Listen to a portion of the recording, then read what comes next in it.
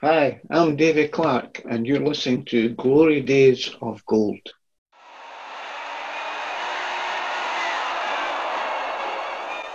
Lord Provost Warren of Glasgow presents the Scottish League Cup to the side that last did the course better, all-conquering East Fife.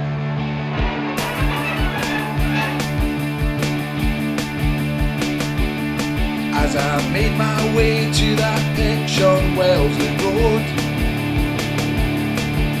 to sing my songs for the boys in black and gold, I heard the stories about 1938, and I was just a boy, I knew I'd have to wait. Now there's broken dreams and what might have been at that stadium by the shore, but those glory days of gold might return once more.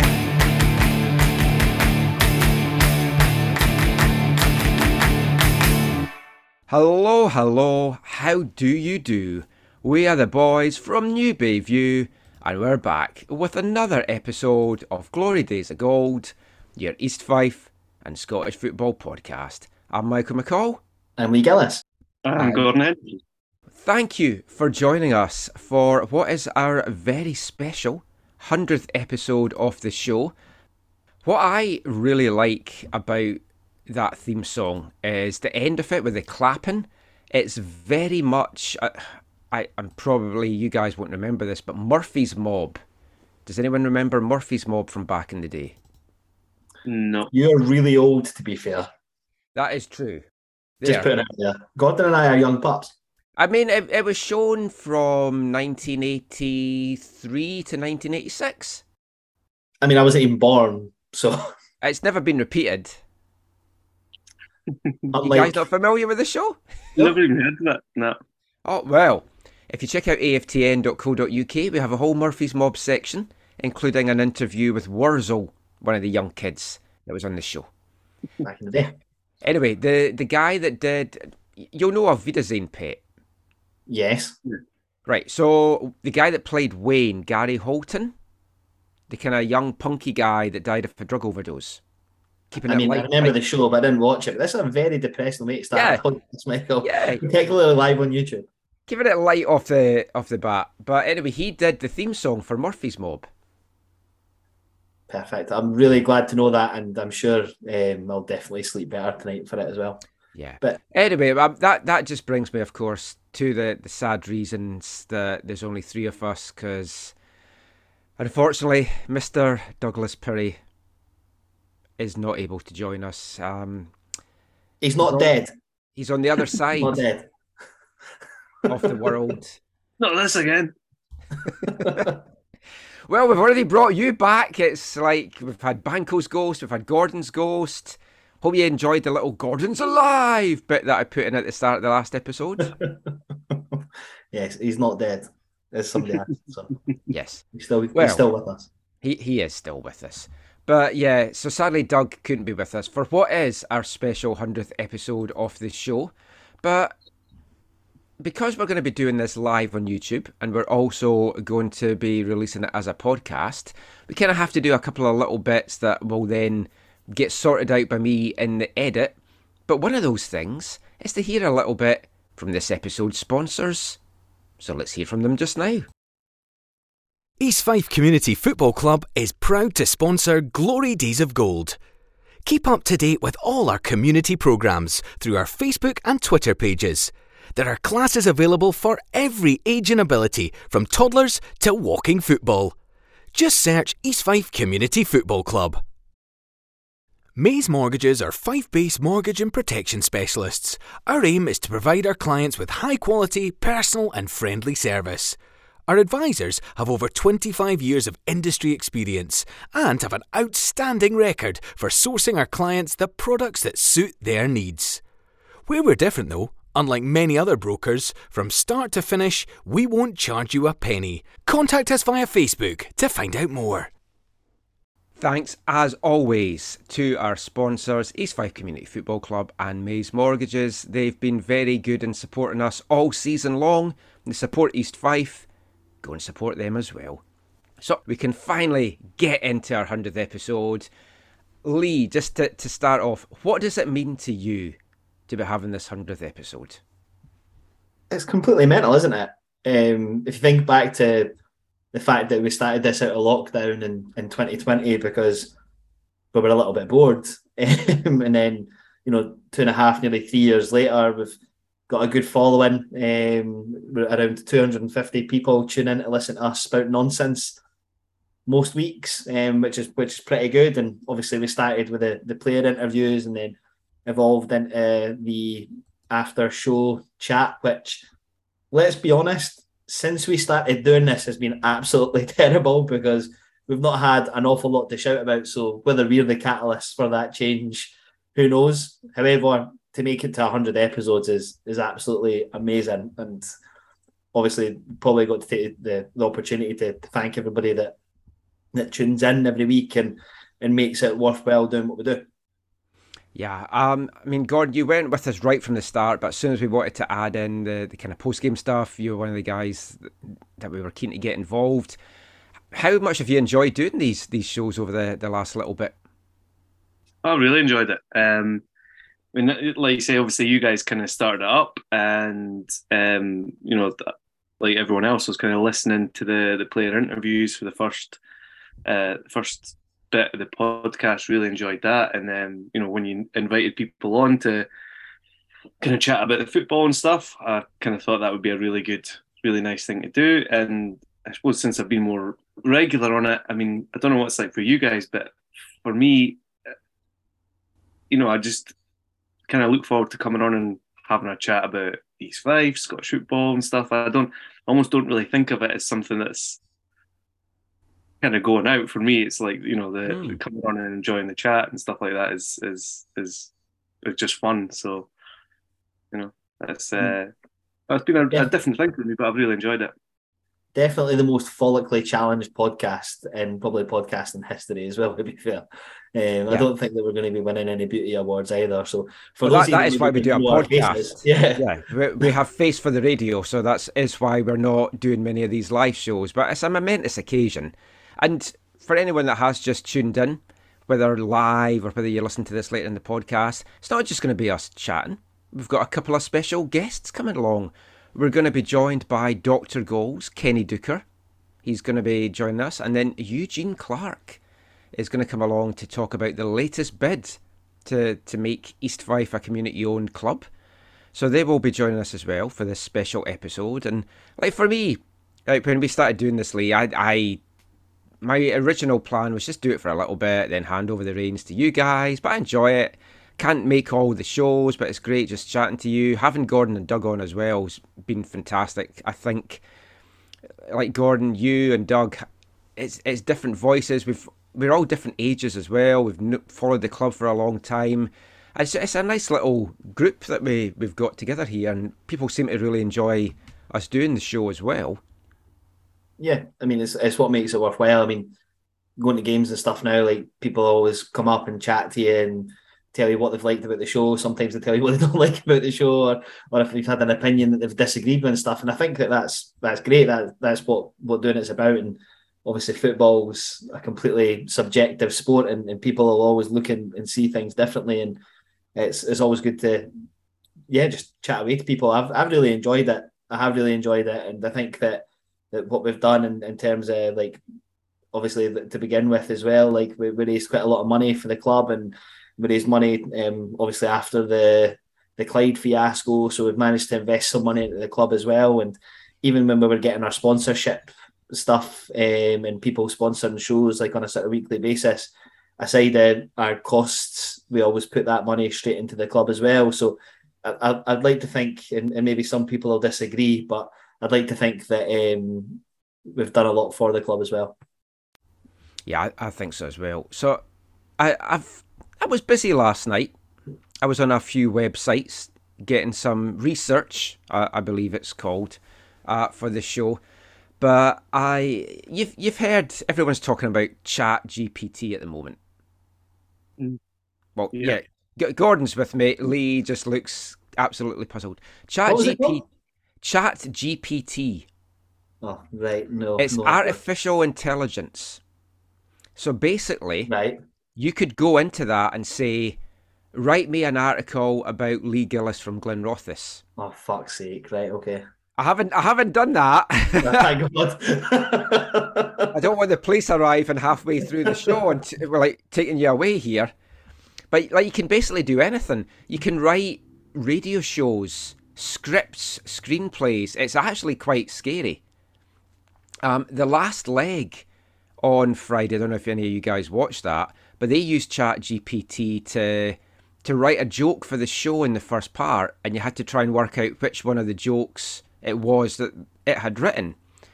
And as it turned out, the joke that they had written was a joke that nobody had actually understood. And apparently, when they were putting the show together, the producers were like, I don't understand that joke. But it's because the computer did it. So what I've done for the show, and I've got 3 of these, is, first of all, to honour our special occasion, Lee, I've asked ChatGPT to write a love poem about the 100th episode of Glory Days of Gold. This should be beautiful and perfect timing for Valentine's Day as well. Yeah.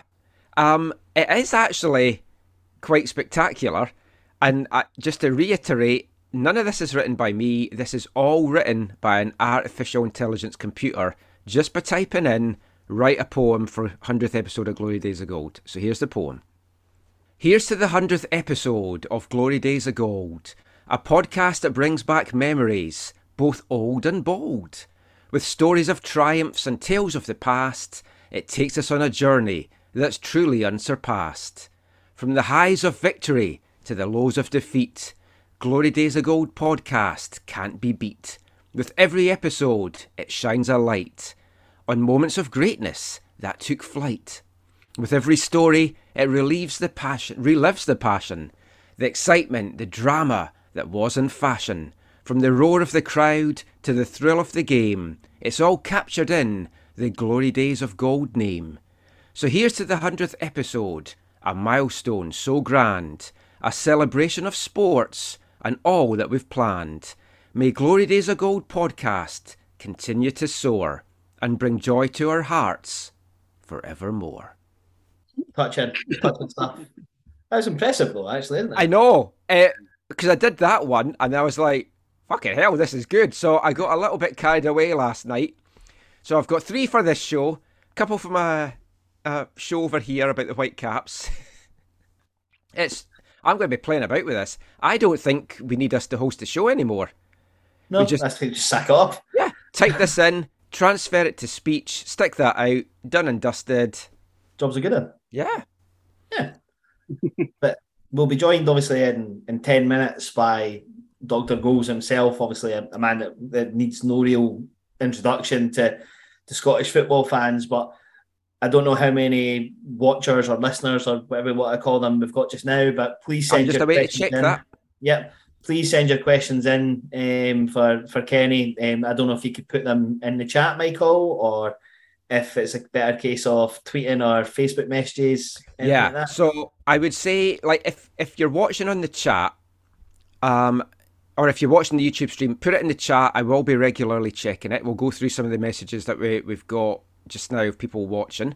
You can also get in touch, though, on Twitter, at Glory Days of Gold. I'll be checking that throughout the show as well. I mean, we've already got some messages. Z Extra News says, evening, lads. John T, 1903. I know who you are, John T. Wants to know why I have a teddy bear suit on, minus the head. I was wondering that. Keith Lemon, little bear. Just wait for the...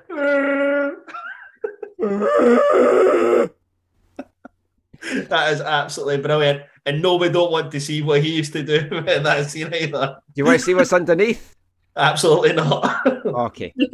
I have clothes on. Reason I've got this on is because I'm in Canada and it's fucking cold. Because I'm upstairs in my spare room, just so that this is probably going to be a 2-hour show. I did not want my wife to be stuck in the bedroom like she usually is when we're doing these. And I'm just doing the show and all I hear is like, I'm like, what are you doing? So, just making a coffee.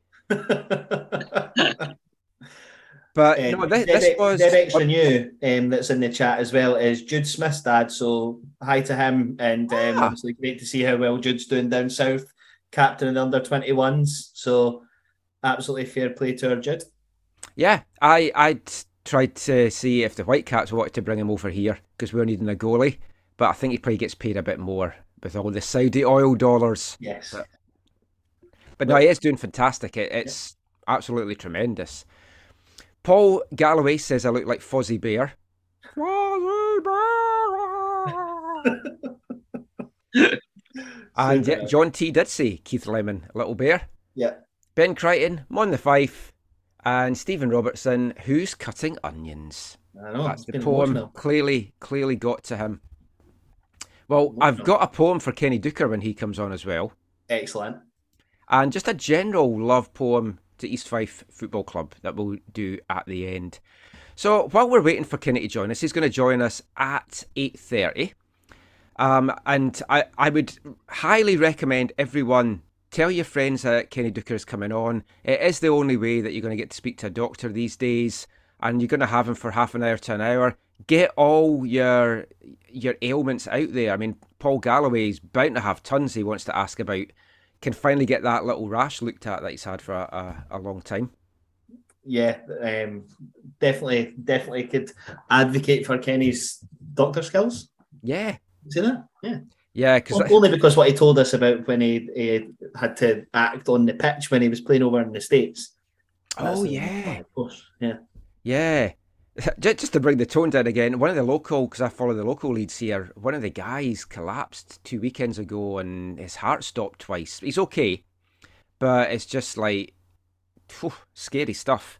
And the guy that owns the team is a doctor, but he wasn't at that game.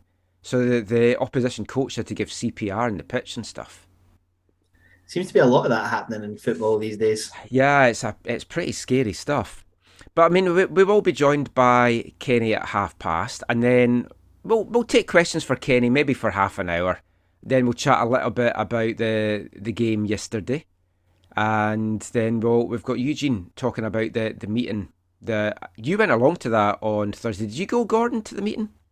No, I missed that. I got a wee update. My dad went along and kind of gave me the gist of it, but I wasn't. Yeah, he sat across from me, your dad, actually, and arrived at Albion Rovers eating an apple yesterday. Just to wind you up. He knows that. He's trying to mug me off now, isn't he? He's trying to mug me off now. See, that's fantastic. That's one of the tropes for the 100th show as well. So, but yeah, if you've got any questions, if you want to know anything, if you want to share your thoughts on East Fife just now, get them in on the chat on Facebook or onto Twitter. Yeah. Stephen Robertson wants to know if the Saudis might fancy buying a wee club from Methil. The only shakes I know are the ones I get from McDonald's, so I don't think I could help out with that one. I mean, Rachel's milkshake, I heard, brings all the boys to the yard. I can categorically deny that. Categorically deny that. But Doug's milkshake does, but it's just sadly Scott Young. Yeah, exactly. Twerking in his garden. Yeah, we're going to get all the old classics out over the course of this show. Yeah. Because people aren't used to seeing us in our natural habitat, because I'm a bear in the wild, Canadian grizzly bear. I thought, I'll wear this. It won't look so orange on the stream. That was maybe a bad one. I've got 3 of these, because my wife bought me one for Christmas, and I was like, this is one of the warmest things I've ever owned. And it's really nice to rub yourself in. I didn't realise that you got furry gimp suits. Yeah. Oh, do you want me to go get my gimp mask? No, I don't.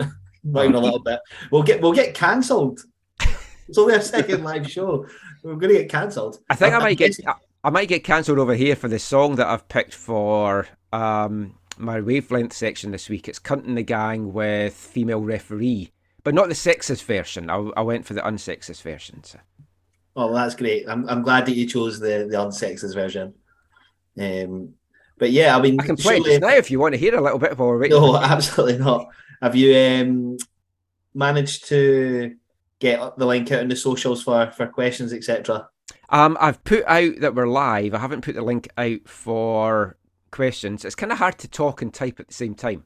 So why don't you talk a little bit about anything you want? Me, just anything in general. Well, I actually think it was excellent that the club managed to stump up a win for us for our 100th episode. Obviously, none of you guys were there. Your dad was there, though, Gordon, and we went along yesterday, and I actually thought we played pretty well. Probably our best defensive, our best defensive game of the season so far, certainly. But I mean, I could stop banging on about one win in 11, and now it's 2 wins in 12. But if we want to try and look at it more positively, Gordon, it's 4 points from 6. Yeah, definitely. I mean, I saw the highlights and I got a wee kind of summary from my dad at the game, and it sounds like we played pretty well.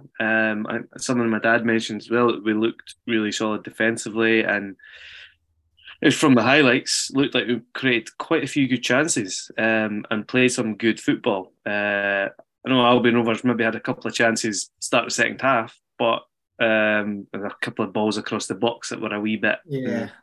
But it looked like we kind of dominated, certainly in terms of chances created.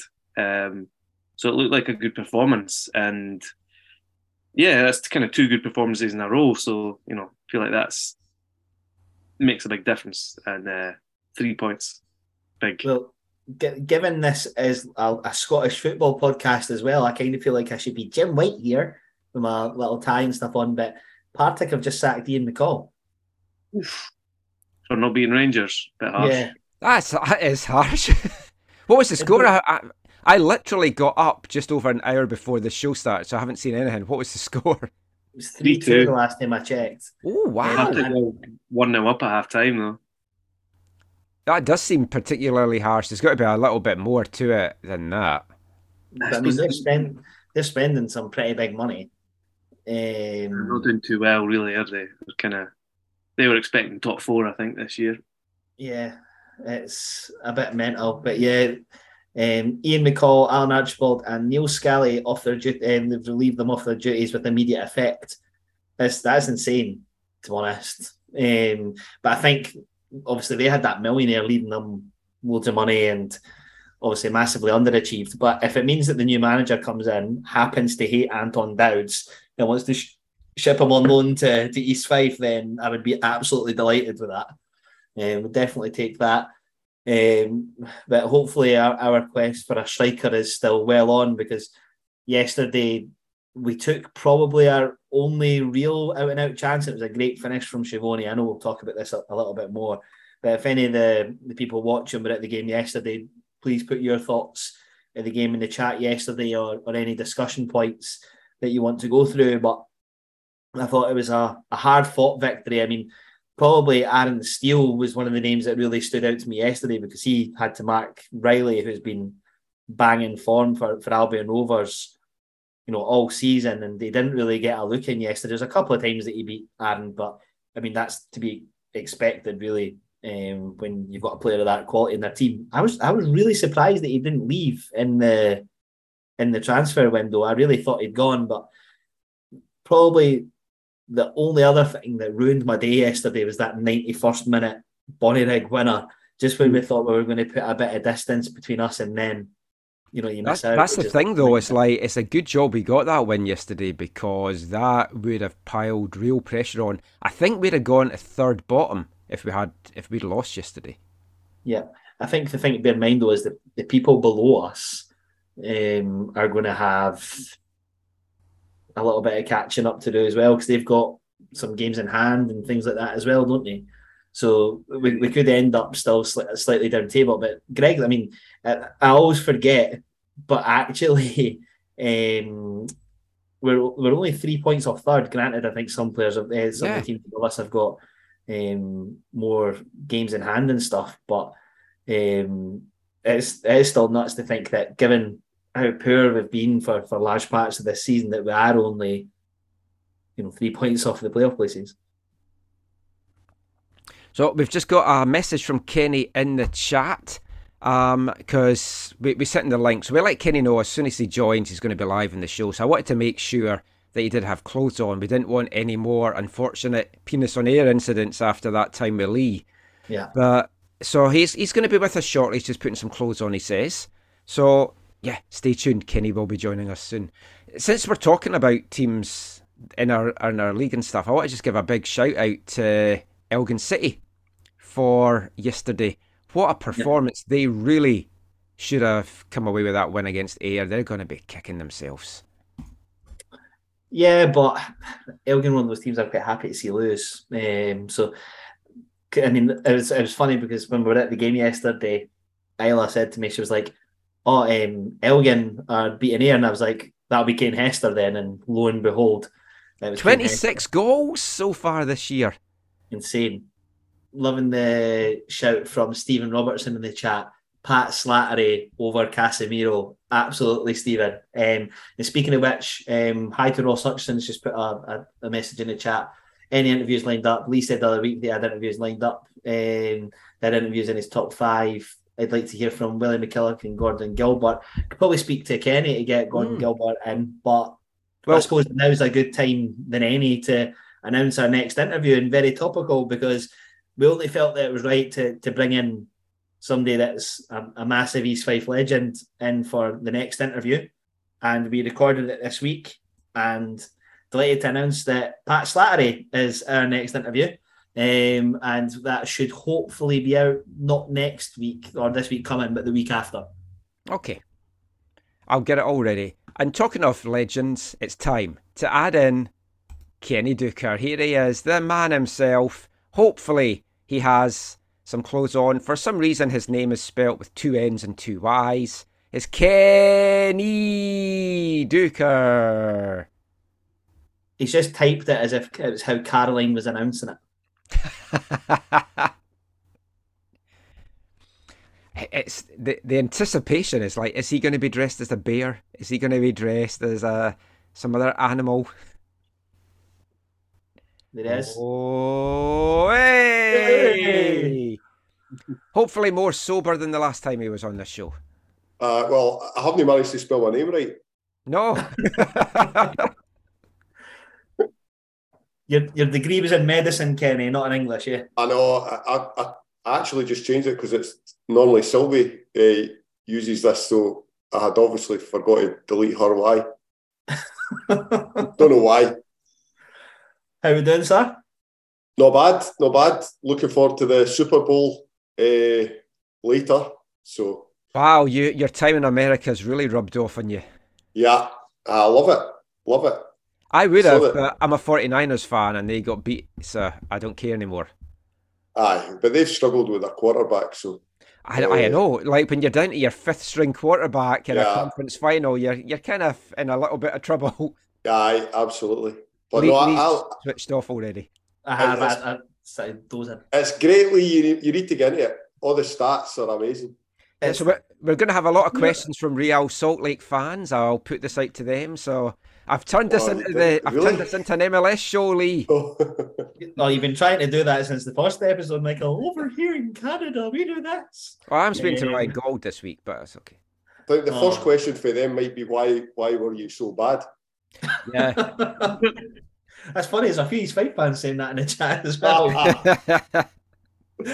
Well, obviously, great to have you join the on our 100th episode, Kenny. We felt it was fitting to have somebody that was an absolute legend at the club to join, but unfortunately, a few other people couldn't make it, so we thought we'd ask you, how does it feel to be back chatting about East Fife? I mean, you were one of the early episodes of our show, so I mean, it's always a privilege to be asked to come back and, well, speak to people that like you. There is definitely that. So while we're waiting for some questions for fans, there's one thing that I was asked to bring up to you yesterday. They've not managed to put it in the chat yet, so if she's not watching, it's from Isla English. And Isla said, my dad arranged to send a birthday card to Kenny in advance that had a return stamp on it, and all he had to do was to write her a wee message, wish her happy birthday, stick it back in the post box, and she would get it for her 18th birthday. Lo and behold, about 2 years later or something ridiculous like that, Isla gets a letter through our post box, and it's a birthday card from Kenny Dooker saying, was tidying my study due to the arrival of number 3 child. And fair play to Kenny, he still filled it in with a printed off picture of him and current manager Greg McDonald celebrating a goal and a nice message to wish her happy birthday and asking about the family. So, got to give you your kudos there, Kenny. But I suppose that is the definition of better late than never, right? Belated. I'm really sorry about that. I was, but see, when you were telling that story, I was thinking, oh my God, I never replied. Did I not reply? At least I managed, albeit 2 years too late. It must be so difficult with the amount of fan mail that you get, right? Oh. Yeah, it was at the bottom of the pile, and it took me 2 years to work my way through all my fan mail. So, oh man, that's embarrassing. Here's Isla in the chat. The card arrived on the 6th of February 2016. I turned 18 on the 14th of December 2011. Absolutely love that, by the way. So how many years late was it? It was 5 years. 5 years and 2 months later. Oh my God. You should be ashamed of yourself. You wrote a message in it saying, ashamed. Have a good couple of years. I think the 2020s will be a fantastic time. Go travel and see the world. That's it. Brilliant. Is that what I wrote? I have no idea. Isla, if you want to put in the chat, Isla said pigeon post and Denny. Isla, if you want to share with us what Kenny actually wrote, I don't even can't remember. Pigeons, do they live that long? I don't know. More like snail post, I think. We did get another message in advance of you coming on. Is this one less embarrassing? This one is actually a nice message. It kind of pains me to say it, though. It's from current manager Greg McDonald, who reached out and he said, "Tell Dukes I was asking for him. Terrific player and even better guy." Oh, thanks very much. He also said, "P.S. Can you come and play up front for us for the rest of the season?" Yeah. I'm already signed with Donny Pace over 35s. I'm afraid. Is that because you're done a pace? I never had any pace. Didn't matter when you it wasn't there to be lost. There's a message in the chat from a Chris Gillis, who is hoping that Kenny will give Lee a lot of stick in the show. My dad still listens to Kenny's episode. He goes back and listens to all the episodes when he walks the dog. And for those of you that don't know, Kenny was firing into the whiskey in that episode. And as the chat went on, the more whiskey was consumed and the more pelters I got from Kenny throughout the show. So I think my dad still has a bit of a chuckle at that. And again, I undersold the amount of goals that Kenny scored for us. And I said in it, "Mike, can you edit that part out and I'll give Kenny the correct number of goals?" To which Kenny said, "No, Lee, your listeners need to know that you're underprepared and you don't know your facts, so don't edit it out."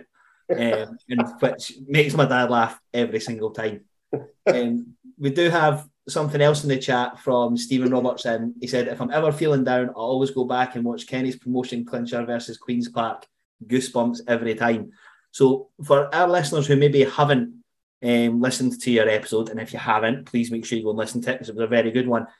You told us about in that episode that it was something that you used to play regularly to get you up for a game if you were maybe struggling to get yourself in the right mindset. I try to get my kids to watch it as well, but they don't get it. They don't get it. No, that was always we used a bit of hypnosis with my dad in the lead up to that game. So like the last couple, so we had lost the fourth last game of the season and the third last game of the season against Morton and Peterhead. But we knew that if we won the last two, that we were guaranteed promotion, even although we were sitting in third place, because we knew that Peterhead and Morton had to play each other on the last day. And if we won the two games, we would at least finish above one of them. And I used one of the things was to use a bit of imagery of like when did you feel like you were the best, like that you had succeeded at something, and the feeling of that? Now, obviously, before that game, I didn't have that one, but after that game, my thing changed for the previous thing, which was a goal I scored when I was like 11, a last-minute winner when I was 11. And obviously, after that, I still used that sort of positive thinking and hypnosis type stuff before games, and the moment that I would feel before a game and to make me feel as if I was going to succeed was that goal and the celebration afterwards, and that elation took that onto the park every game after that. I think for me, I mean, and like Stephen, I still watch that all the time, regularly, because I still don't think even now I've ever experienced anything like that. Like, so my father-in-law, he'll regularly say, so my brother-in-law isn't interested in football at all. And he always says, how does he get his high? Like, because he's not much of a drinker, and, well, we don't think he does drugs, but like, if you're not interested in any sport, like, for example, like football, when you've experienced that absolute buzz of something like that, 90th minute winner to get promotion, first time in years, it's almost impossible to replicate that. Was there anything else in your career that came close to getting that level of elation? No. It didn't really get any better than that. I was just lucky enough to be the person on the end of that, and I'm lucky that everybody associates that moment with me. It's an absolute privilege. I had a game with my kids' team yesterday, and we were 2-0 up. Lost at half time. We lost a couple of goals in the second half. In fact, we conceded with 3 minutes to go for the equaliser, and we basically scored an injury time winner, and that wee boy scored the winner, and that brought that feeling back again. That East Fife. Well, it happened twice that season. East Fife, obviously, the promotion clincher was obviously the highlight, but there was another one down at Gretna where we won 3-2. So I was lucky enough to get that last minute winner feeling twice that season. But I can't think of any other times where it's been like that. And I was trying to explain to the kids yesterday that there's not a lot of times in their life even that they'll experience that. And the wee boy that scored the goal, and making a big deal of that, because you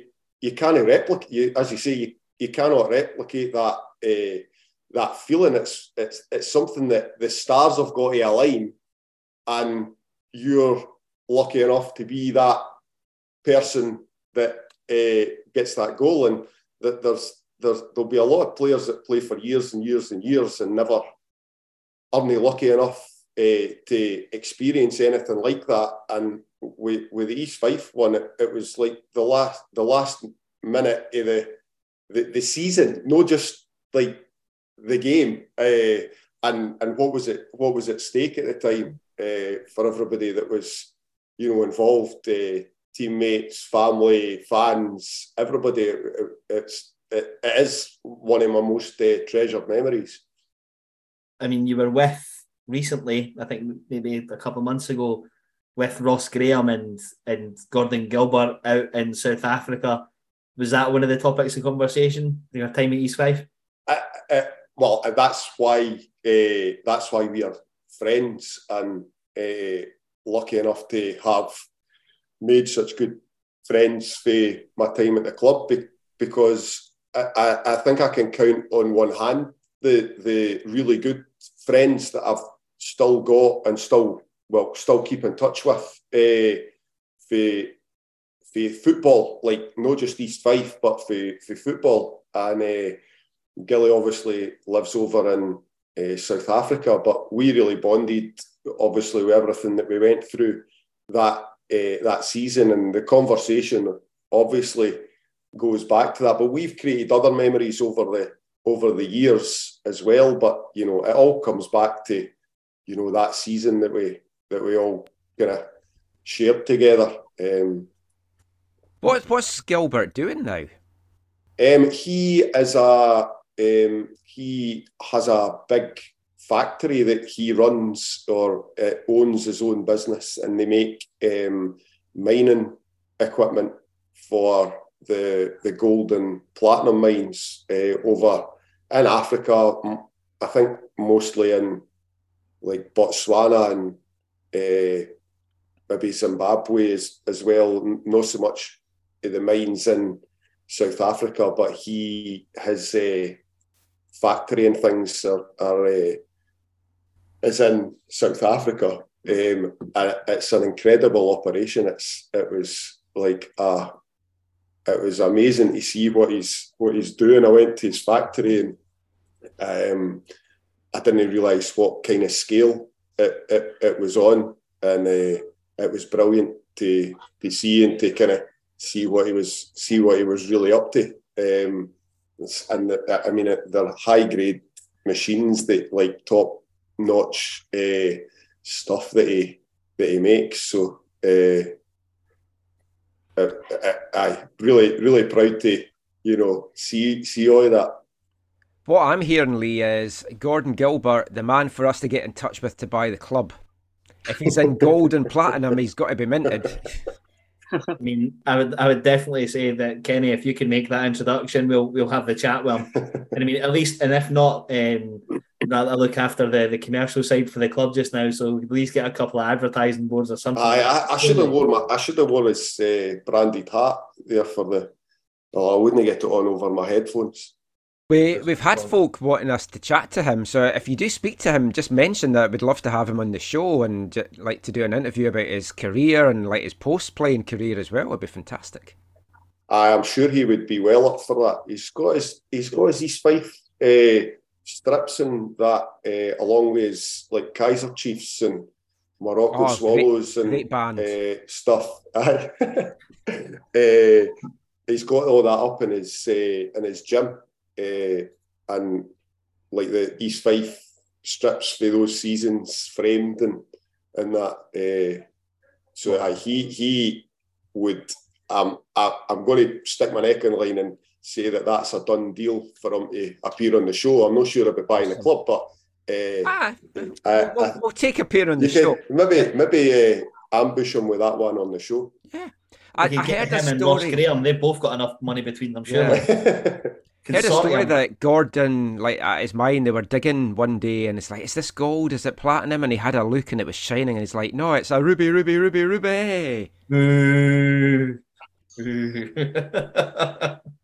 Anyway, we've had some questions come in, Kenny. You'll be pleased to know. The first one that's come through is from Scott Young. That says, do you still look out for East Fife results? I.e., are we your Scottish team now? 1-0 yesterday, was it no? Good man. Or is that just your pre-show check, just to be safe? Scott also says, look out your window, he's in your garden right now. Sorry, what did he say? Scott's in a bush in your garden outside right now, just watching. He's moving himself. No, I prepare for things like this, Lee. Yeah. Unlike yourself.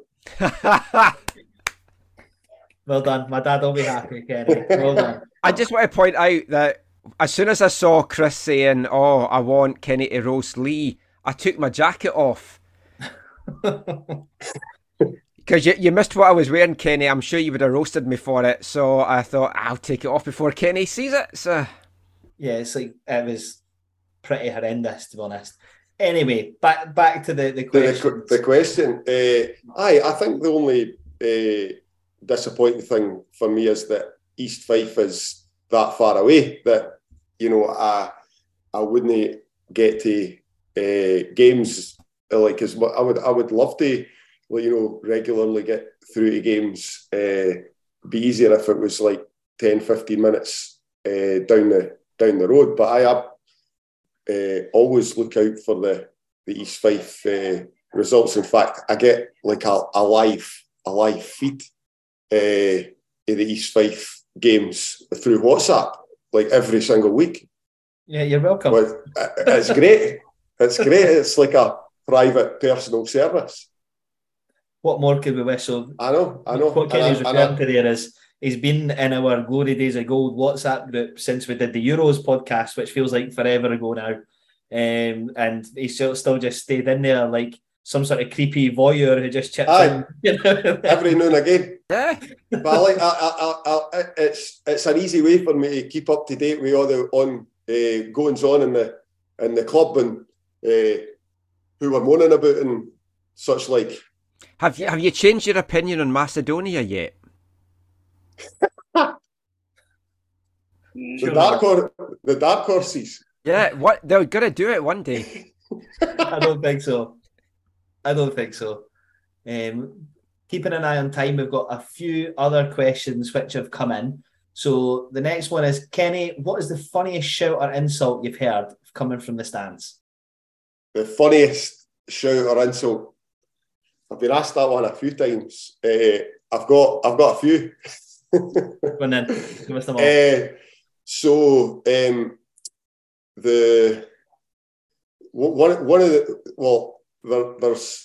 funny ones. There's no so funny ones. One of the funniest ones was when I was at Falkirk and I was playing against Inverness Cali at the old Brockville, and the ball kind of come across and I've sclaffed the shot and like it was lucky to reach the goalkeeper, and I was kind of running back or down the side, and one of the Falkirk fans shouted, "Oh, Juka, the problem with you is all your brains are in your head."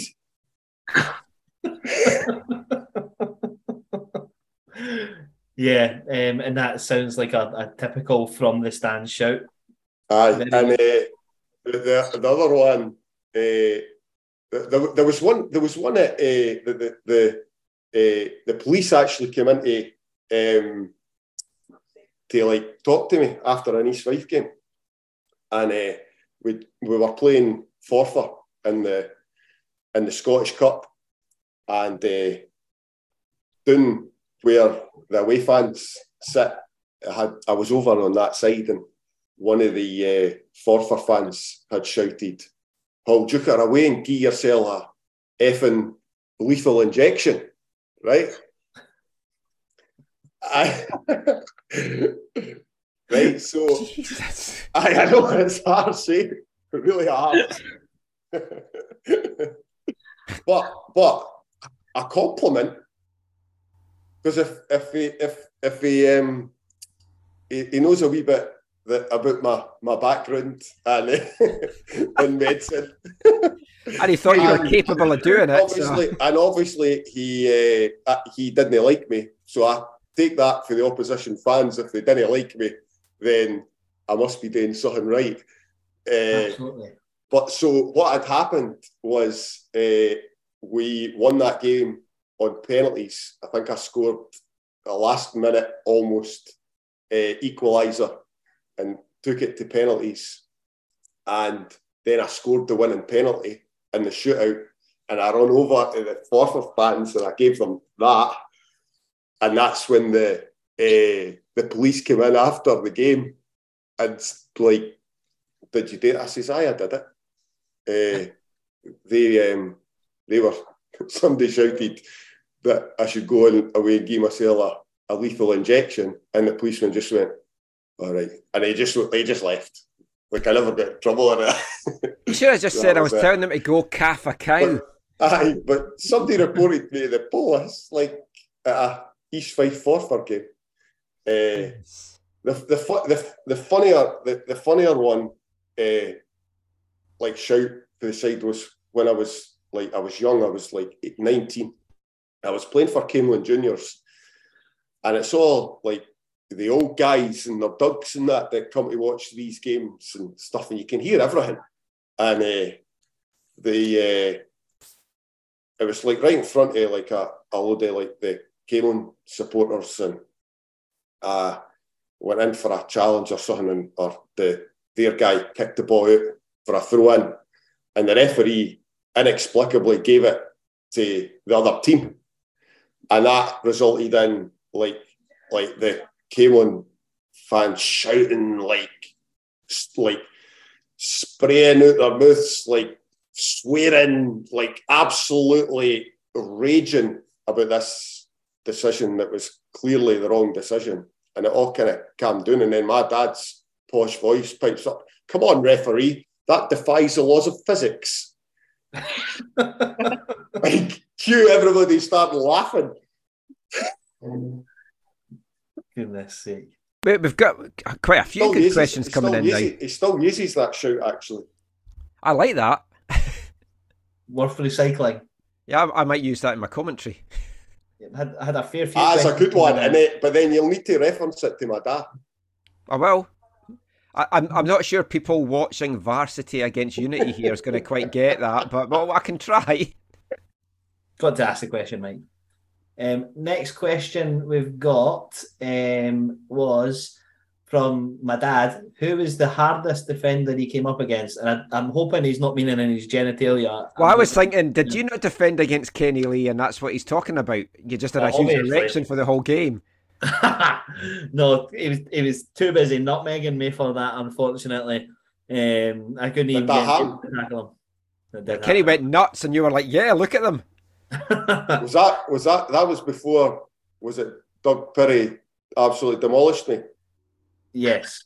Aye. Doug Perry. He was sticking up for his wee pal who'd just been megged, was he?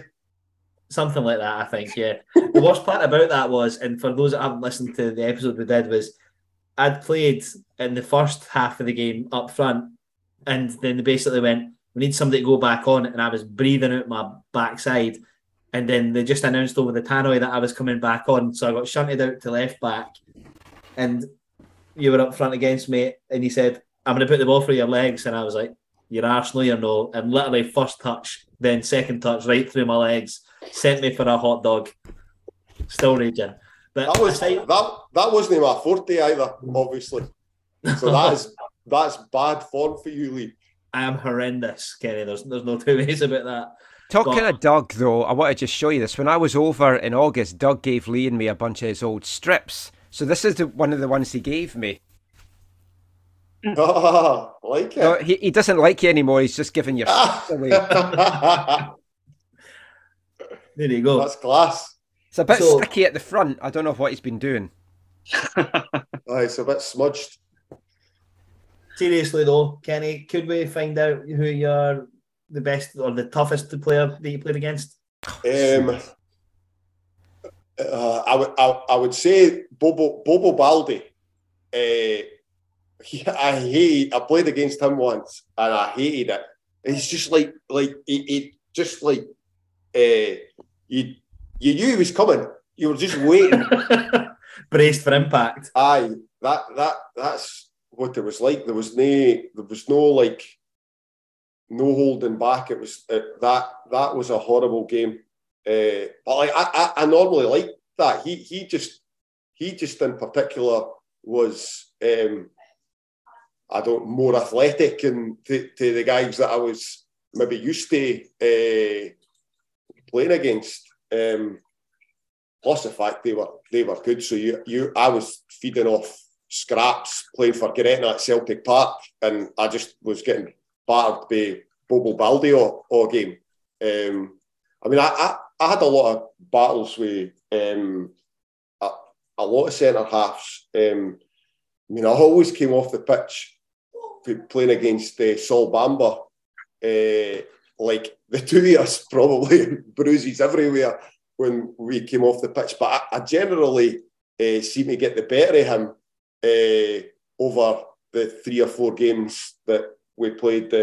We beat Dunfermline in the Challenge Cup final, and we hammered Hibs a couple of times with St Johnstone, beat them 5-1 at McDermott Park. But he obviously went on to much bigger and better things after Scotland. But I really enjoyed like the battle there.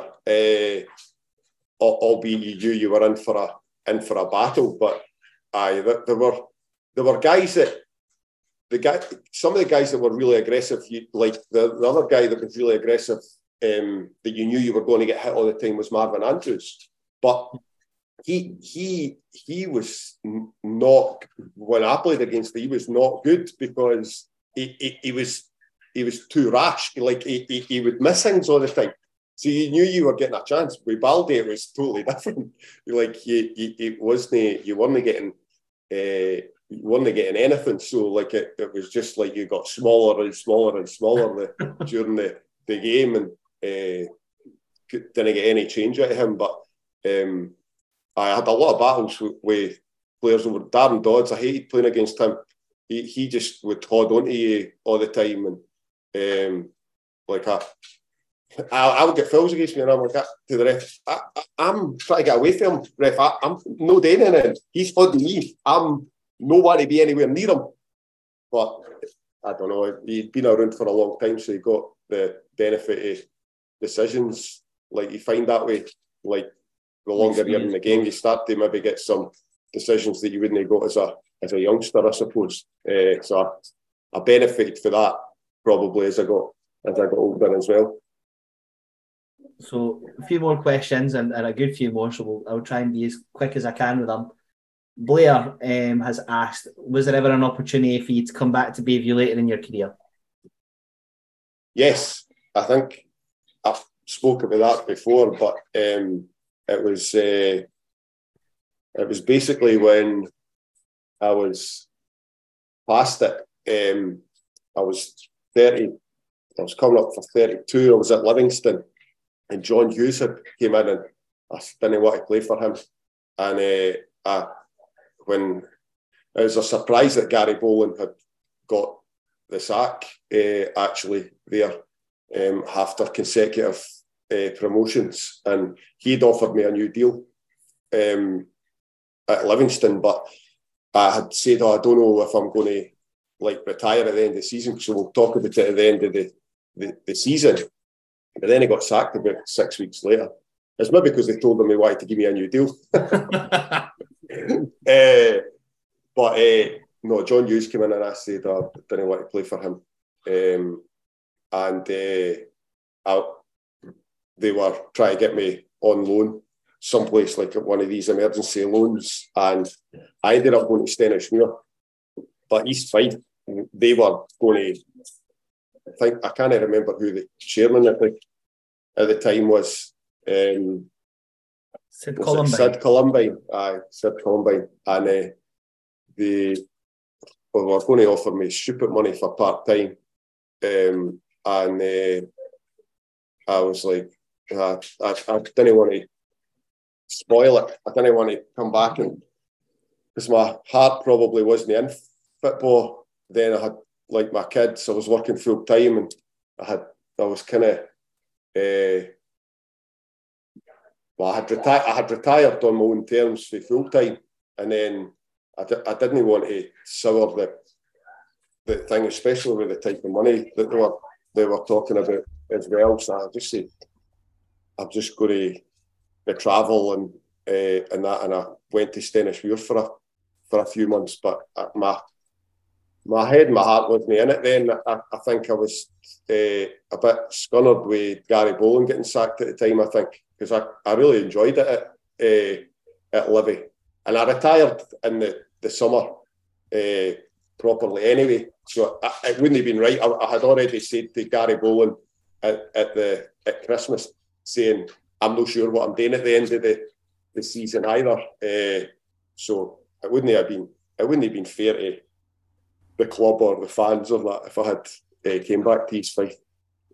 Sorry, guys. No, that's like we've spoken about that before. Like when you come back, sometimes it's like Stevie Kirk came back to us as a legend, and then it didn't quite work out as a manager, and it's kind of soured some people's memories, and I think it soured his thoughts of the club as well. So sometimes it's good not to do that. Got a question from Glenn Walker who wants to know, have you ever met Jeff Stelling? Because obviously Jeff really played a big part in building up all people's awareness of you on Soccer Saturday. The good doctor. I have. I've met him a couple of times. He before he was big time, so like before he was like the main man for Sky, he was when I signed for Northampton and went on loan. I mean, he had been like obviously the Sky Sports was a thing, and like I'd been scoring the goals, and like he had been saying my name all the time, but it still wasn't. It was becoming a big thing then, I think, the results show, and he was said to like be the guy with the experts. So he was like the guy who would be like running the show in the studio for Northampton, for Brentford v Northampton Town in League One, and on like a Monday or a Tuesday night. So he'd hung about waiting for me to say hello, and I got to meet him. I got to meet him then, just briefly, and then he obviously got a bit more famous. And after that, maybe about a year after that, a couple of years, I was working at Wishaw, and I used to work through a clinic in the morning, and then I do some joint injections in the afternoon. And Sky had contacted me and said, would you come and help open the Sky call centre at Uddingston? I thought, that's you and Jeff. I was like, that would be great. I'll come on my lunch hour. So I finished my clinic, what I said to them, I says, well, I will come, but I'm only coming on one condition. And he says, well, what's that? I says, well, I'm only coming if I can bring my grandma. Because obviously I had sent him he used to mention my grandma because I had sent him a card to say, look, please, if I score again, can you give my grandma a mention? She watches you every week. And obviously, since I sent him that every single time, he would mention my grandma, and Sky Sports were up interviewing my grandma and all the rest of it. And she was a bit of a legend on Sky Sports and that as well. So I says, on the one condition, if I can bring my grandma, and they were all over that. They were like, oh, that's amazing. So me and my grandma went and met him, and then after that, until she died, she had a picture of her like meeting Jeff and me in the background in our living room, Friday Place, forever. That's superb. So, it was great. He was great. He's a really good guy, and he was great with my grandma. And then a mate of mine who is the manager of a team down in Blackpool, a team called Squires Gate. And, so my mate's the manager of them, and they had like some kind of charity night or like raising funds or whatever. And he got Jeff today with a wee message. That was only about 3 months ago. Sorry, I don't know. Can you hear scratching? Like a noise, like interference? Yeah, I hear something. Yeah. My dog's in a cage. I'll not tell you what he's doing. You can work that one out yourself.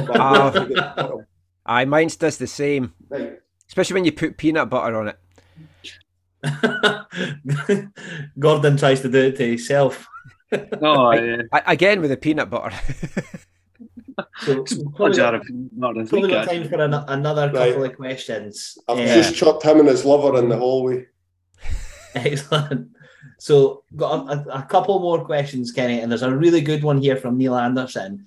He said, when Kenny played with Greg McDonald, could he see that Greg would go into being a manager / becoming East Fife manager, or was there anybody else in that team that he thought could become East Fife manager one day? So Greg was the manager at Stirling Albion, and he let me train with Stirling Albion while I was playing with Livingston, because Livingston were full time. So I needed to train with a different team in a different division and somewhere local was good. So they did me a favour, let me go to training. We did draw them in the cup, unfortunately, and I scored a hat-trick against them, but I hope he's forgave me for that. I don't have the inside knowledge, you see. Makes sense. But no, I really enjoyed this training, and obviously we got on really well. But it's difficult for me because like the experience for me is positive because like I wasn't under any pressure like for the coaches or anything. I was just going in there to like work hard and train, and obviously I wasn't there on match days. But like you remember, like Greg, his time at East Fife, he was always a leader, right? For when he came into the team, signed for us. He that was just a natural thing that he had. So like becoming a manager would be a kind of natural progression, but it's like you say, he's under pressure because it was so positive his time at the club as a player, and you've mentioned before it can be difficult to come back someplace. But credit to him, I didn't have the balls to do it, and he has. So I hopefully. He's as successful as a manager as what he was as a player. Was there anybody else in that team that you thought might have gone on to become East Fife manager one day? East Fife manager, well, the thing about that team really was that there was nobody really in that team that was like at that time had been at the club for very long. So we were all like, it was basically a whole new squad. There were hardly any players held over really in that team. So and a lot of us were young boys. So it's hard to say. I think John Ovinston went on to manage a few junior teams and such. Like he had a decent career as a player. I'm not sure what if he's still managing just now, but yeah, it'd be difficult to say if anybody had like a proper tie-in at that time as to become a manager. Greg is obviously he was at East Fife a long time after that, and I don't think it's a surprise that he became a manager. I would have thought maybe thought that Craig Farnan might have been a manager, maybe no East Fife, but I might have thought that he might have became a manager, but I think he just I don't know if he was or if he did junior or whatever after it. I'm not really in touch with Craig anymore. And I think Big Ross Graham, he dabbled a wee bit, but I think he was more interested in spending time with his kids' teams and stuff. That he had a lot of other things on the go. I mean, it's a full-time job. Like you're a part-time man. It's like a full-time job. Like I take my kids' team and like I feel as if it takes up so much of my time and it's so stressful. Like I couldn't imagine what it's like to be like a part-time manager with a full-time job, like as well. Like I think that it's maybe forgotten a bit that like these guys are like working full-time jobs as well as trying to run a football club, which is a real difficult job. Like I know some part-time teams have their managers as full-time, but no, some just don't have the kind of funds to be able to pay that kind of money that people can survive and do the job full-time. So I think it's a terribly difficult thing, and it's it's not something that I think I could do unless I was retired. Well, once Gordon Gilbert buys the club, mate, you never know how we make that happen. But time for 2 more questions. One from Paul Galloway. What's his favourite hole at Leaving Links?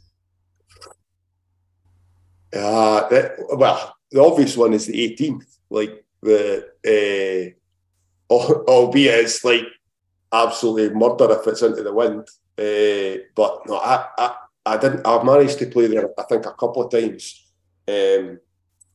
last year. So I've been wondering whether I'm going to keep the membership going, because, like I was saying about East Fife, it's a wee bit too far away just to like nip along for a few holes. You've got to commit to, an hour there, an hour back, and the 4 hours in between every time. But I love the whole course. I'll tell you that I hate the 6th hole. Absolutely fucking hate that hole. It's got in my head. Like there's out of bounds down the right, and I can aim down the fairway of the other hole that's like on the left, and it still goes out of bounds. And I smashed somebody's car. My ball landed right on this guy's car. And it cost me £100 to get that fixed, man. Well, that was his excess on his insurance. £100. I hate that hole. I hate that hole. Is play your goal celebration on YouTube before you hit the 6th hole. I know. You'll be absolutely fine. I think Paul said his favourite hole at Leaving Links was Simone in the 8th bunker in 1984. Nice. Inappropriate as always, Michael. Thanks very much. There was a thing at Glenbervie Golf Club during COVID where 2 folk got caught in one of the bunkers. That's a true story. It was in the paper. Man, the sand would just go everywhere. Why? I hope they raked it afterwards. Why choose the bunker? No, because rakes weren't allowed during COVID. Oh.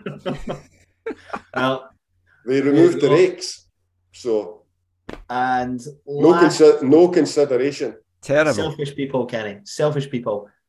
Last question. It's not so much a question, but we'll go with it anyways. From Ross Hutchison, said, "Who is the wee boy that got your boots at Steny after your last game? I was standing right next to him and hoping for a strip or some memento and got hee-haw except a high five. Still hurts 20 years later." Oh, no. Do you remember who you gave your boots to? I think embarrassingly it was a wee boy for Derry. That would have been Stenhouse Muir away. I think I might be wrong, but I think it's a boy called James Black that he actually does some stuff for Rangers. It's getting worse. I know. Well, I hope he still treasures them, Kenny. At least I've owned up to it 20 years later. Well, they'll not get much for them. Well, I can't remember. I actually can't remember giving away my boots, but I know that he was at the game. You kept your shirt though, didn't you? Did you keep your shirt? No, for the Stenhouse-Muir one. I've got the shirt for the goal, the promotion goal. I've got that framed up at my dad's. Like I put it on my wall. Remember, behind, like as if it was on my wall, like all the time. For the last podcast, but it is up in my dad's. He's got a snooker table and that in the upstairs in the garage, and it's on the wall. Pride place. Good man. Signed by all the players except Gordon Love, who set up the goal. Come on, that's missing an important part, but he's something that we never really hear from these days. But look, Kenny, we've kept you a little bit longer than we said we were going to, so we'll wrap up at that. Thank you so much. No, just before wait, sorry, no, we don't.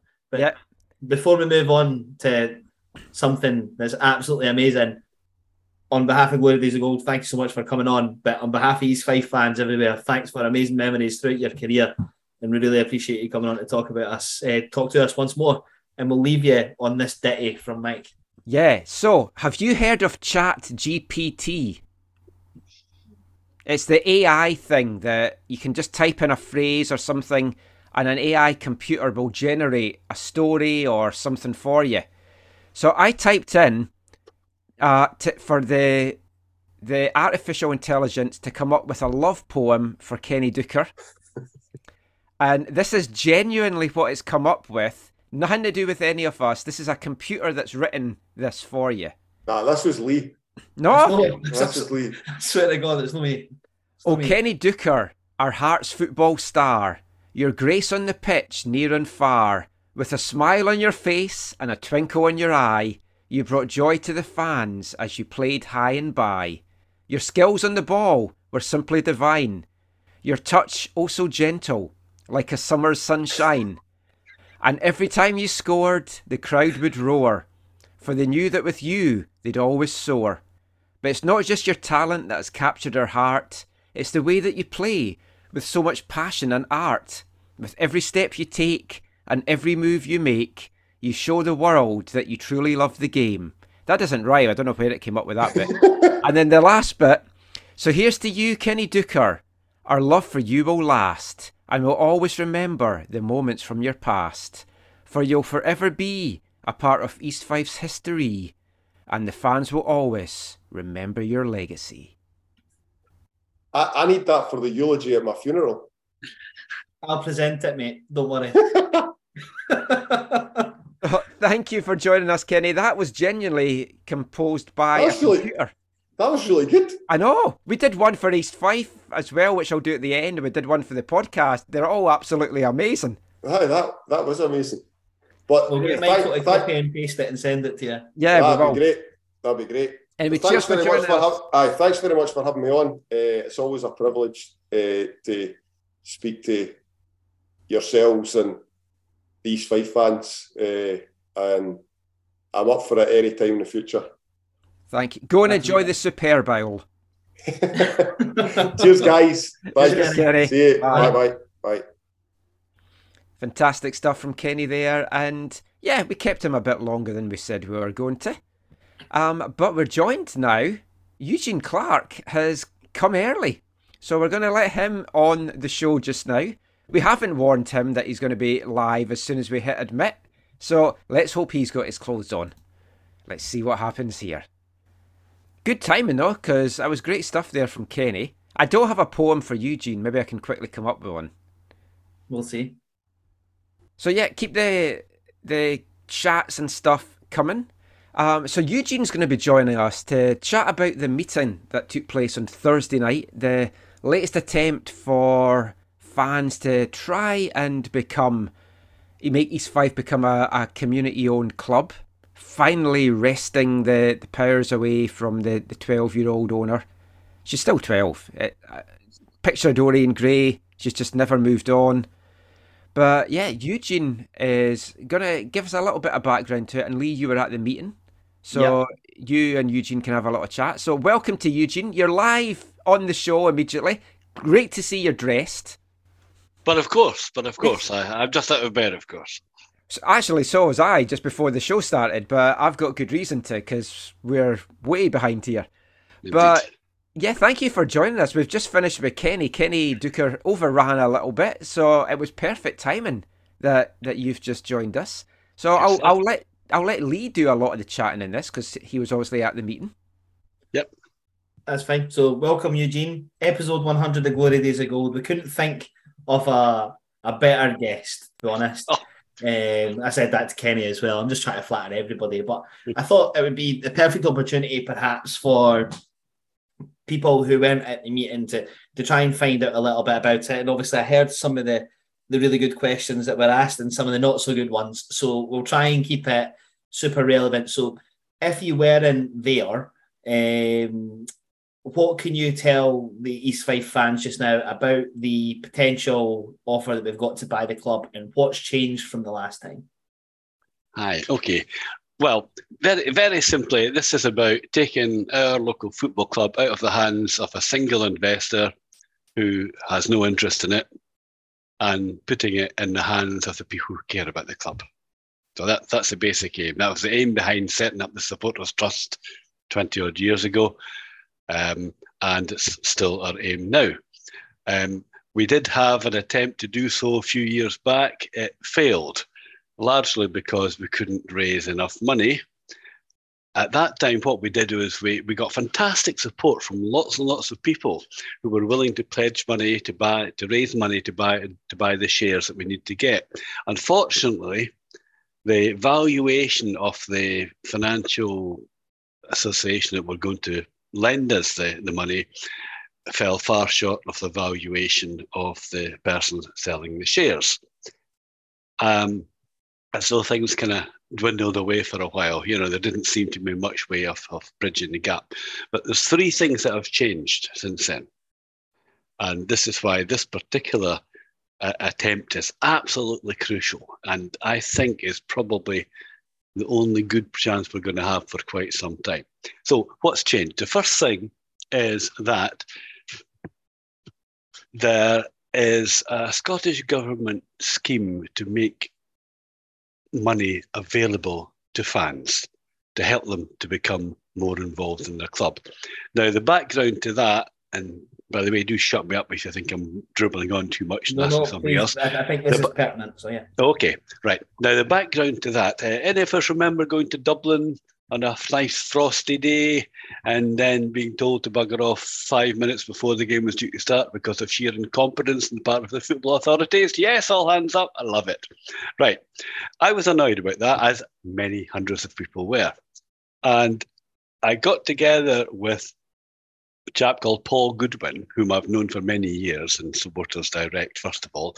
Paul is now the founder and major runner of an organisation called the Scottish Football Supporters Association. Anyway, Paul and I, we were trying to get the football authorities to take responsibility for that and to set up a fund to compensate our fans who had gone across and whose time and money had been wasted because of sheer incompetence. We failed, but the conversation started and they continued. And by the way, I should stress, the idea of getting compensation now is it's not going to happen, right? But what it did lead to was a genuine understanding that, wait a minute, when you look at Scottish football, you see that the people who are not even bottom of the list, but they're not quite on the sheet of paper yet, are the fans. Everyone's interested, sponsors, advertisers, the club owners, etc., etc. All these guys have a say and are listened to, but fans aren't. So we pushed the case that this should change, and progress is slow, as you can understand. It is Scottish football we're talking about after all. But eventually, the Scottish Government agreed to set up a fund. It's got a posh name that I can't remember, right? We'll call it the Fans Fund, which was to help football. Now, just at that point, along comes COVID. The £1.5 million that had been allocated for this fund was dispersed in different ways. And I'm sure you all know that the clubs got helped in various ways. The Premier League clubs got low cost or interest-free loans. The rest of the Scottish football clubs got grants to help them survive. So that was that. However, that fund's still there. And we, or more precisely Paul, he was much more involved than I was, we're looking at how it could be used to help supporters do what we're trying to do, namely buy their club.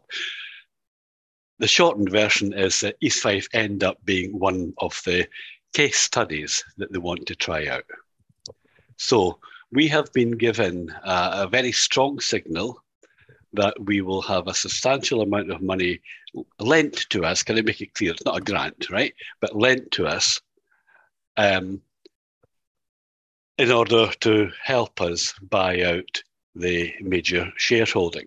Now, for guys and girls who aren't familiar with the shareholding set up at East Fife, the majority shareholding, 52% of the £200,000 shares, are owned by a company called Bayview Fife. Right? Bayview Fife. That company is owned by a single shareholder, a Miss Lorraine Twigg. And that essentially controls the club. However, she takes advice and is guided by a gentleman called Mr. Neil Rankin. Okay. And he calls the shots, basically. He is quite open about it. I was speaking to him very recently again, and he's quite clear. He's not interested in the football club, right? He wants to get his money back somehow or other. He bought the shares, the majority shares from Julian Danskin when he was chair of the club, and has held them ever since. The current board are in place because that suits Mr. Rankin. And I just want, by the way, to place on record, I know this may not be a popular view, but I think that Jim Stevenson and his colleagues have done a fantastic job in keeping the club going and keeping it afloat in incredibly difficult circumstances. That may not be a popular view, but it's what I happen to believe. Doesn't mean to say I don't think it should change, but I do think they've done a good job. Mr. Rankin makes it quite clear that if somebody else comes along with the money, they'll get rid of the board and he'll sell his shares. He doesn't have a problem with that. So where does this leave us? Well, basically, there's two stages. If we can access, using the money that we hope we're going to get from Scottish Government, if we can add to that, which we will have to, because I'm pretty sure that what has been offered isn't going to be quite enough to do the entire deal, then we will be able to take control of the club. That means buying East Fife Football Club as a limited company, and that would include, we think at the moment, that would include the ground, the stadium, and a 30-metre perimeter around it. Okay. There's other things and this is one of the things that needs to get sorted out, exactly what is for sale and what's not for sale. And if the other bits, for example, the rest of the land is around for sale, then what does that involve, and so on and so forth. I don't think we need to get all that settled on a winner. Okay, so that's the first thing that's changed. We've got the strong possibility, we haven't got the money yet, so I'm not going to say we've got it, but we've got a strong possibility of getting substantial funding from lent to us by the Scottish Government at very favourable rates. The second thing that's changed is that in conversations with Mr. Rankin and myself and Paul Goodwin, he is much more amenable to doing a deal than he was in the past. Okay, now, any business deal, you don't know how it's going to be until it's happened. So, and that's why, and I know people get frustrated, but that's why it's very difficult to give any actual details of what's going on. Now, I hope people can understand that. You don't tell the person whose business you're trying to build how much money you've got, for example. You just don't do that. It doesn't work. But it is a bit more flexible, we think, than they had been in the past. In the past, they wanted all the money up front. They may not do so now. So that gives us confidence that a deal can be reached. And the third thing, and I think, to be personal, this is actually one of the key things, the whole landscape has changed as far as community ownership is concerned. If we go back a few years, community-owned clubs, it was lunacy. It's a bit like the argument sometimes people use in a different context. You're too wee and stupid to run it yourself. That's what people think about football fans. And when you look at some of the bizarre business decisions taken by our leading clubs over the years, you wonder, for God's sake, how did they actually come to that conclusion? Football fans are intelligent people. Football fans have skills and experience that they can bring to bear. They run businesses anyway. Why would they not run a football club, So that has shown itself in the fantastic growth of, even in Scotland, you've got 3 Premier clubs run by fans. You've got several other, I think there's 13 altogether throughout the Scottish Senior League, owned and run by their fans. It is now seen as a doable option. Now, and that's part, I think, of a trend. And it's a funny wee thing, because it's maybe one of or possibly the only good thing to have come out of COVID. if you look at the fantastic number of community organisations that have sprung up or have further developed as a result of the COVID illness. And in Levenmouth, you've got things like the Men's Shed, you've got the Fighters for the Community, you've got the East Fife Community Club. Now, they didn't all start or continue because of COVID, but they have really demonstrated how communities can come together. And I think that movement, not just around Leven and Methil, but that movement generally in Scotland, is something that we're seeing and something that makes people say, wait a minute, see all these stupid wee folk in Scotland. Well, yes, they can run the things that are important to them. They can run their football clubs, for example, and make it a much more cohesive sort of thing. Because to me, and this may sound a bit fanciful, but to me, my local club is one of the few things that we have that says, hey, this is a community. If you go back 50 years, some of you are more able to do that than the rest of us on this call, of course. But if you go back, you go back several years, and you think, what defined a community? It was things like maybe it was all the same kind of jobs, so everybody worked in the pits or at the docks or whatever like that, Or it was things like everyone went to the same church and everyone went to the same school. And a lot of that has disappeared. And I genuinely believe that one of the things that can hold a community like ours better together is its football club. But not if it's run by someone who doesn't care about it. And when you look at what's happening in our area at the moment, it is happening, and it will be even better. 2-3 years' time, Levenmouth will be unrecognisable. We'll have the railway line. We'll have the fantastic facilities developed by the River Leven project. We'll have all this active travel paths and cycleways. We'll have a redevelopment of the prom. There's a lot going to happen, and it looks crap at the moment. I completely accept that, but that will change. And I want the football club to be at the centre of that.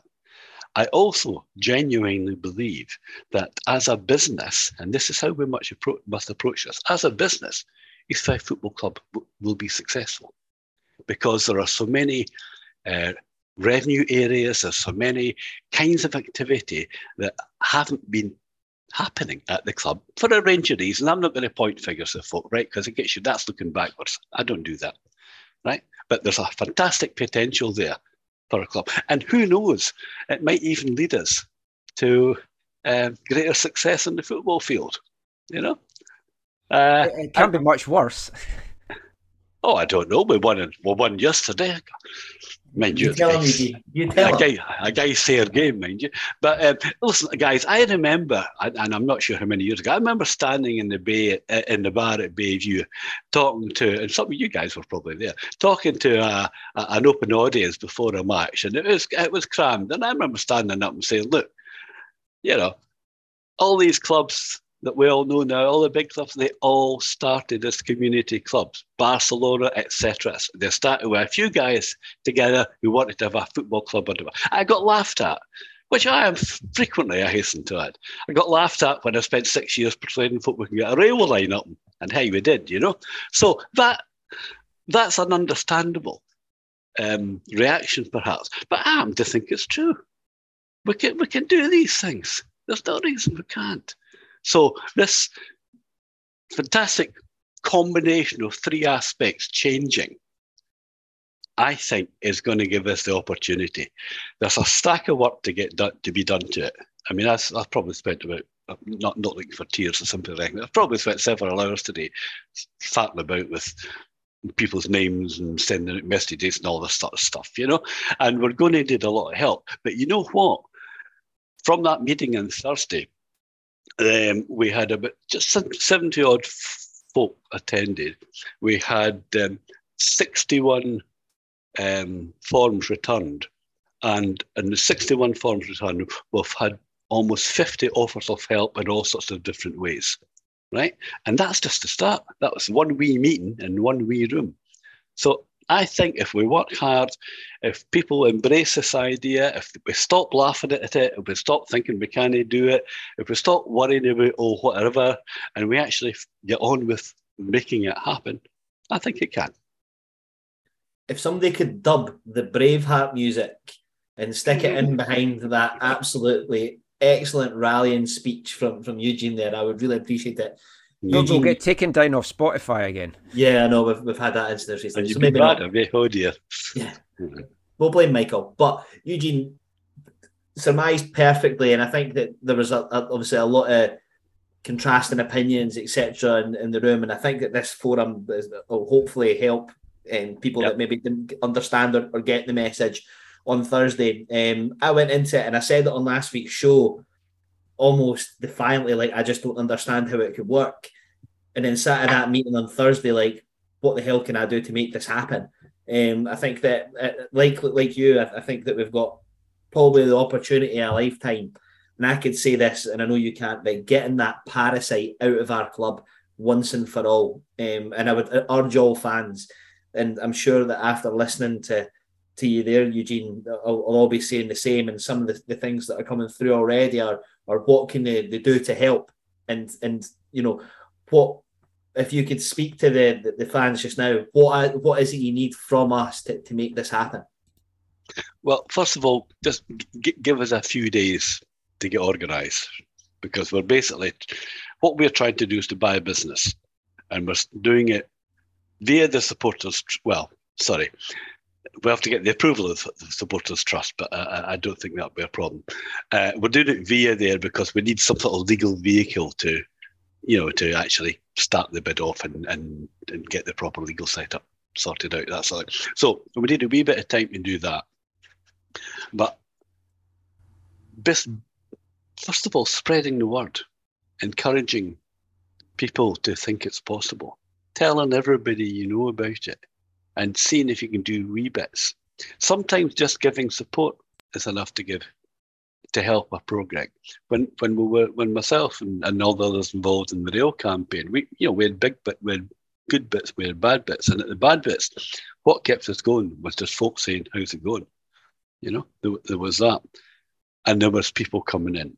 I think some of my priorities would be particularly to get a local business community on side. They've had a really crap time with it, so I'm not talking about asking them for money, but although I'm sure we will at some point. But just getting them to say, yes, we believe this can happen, because that's what makes the difference. People, it's that you come to a crucial point when suddenly think, oh gosh, it can happen. That thing that I thought was a daft idea 2 or 3 years ago, wow, it can happen. So believing and helping others to believe in it is probably a key thing.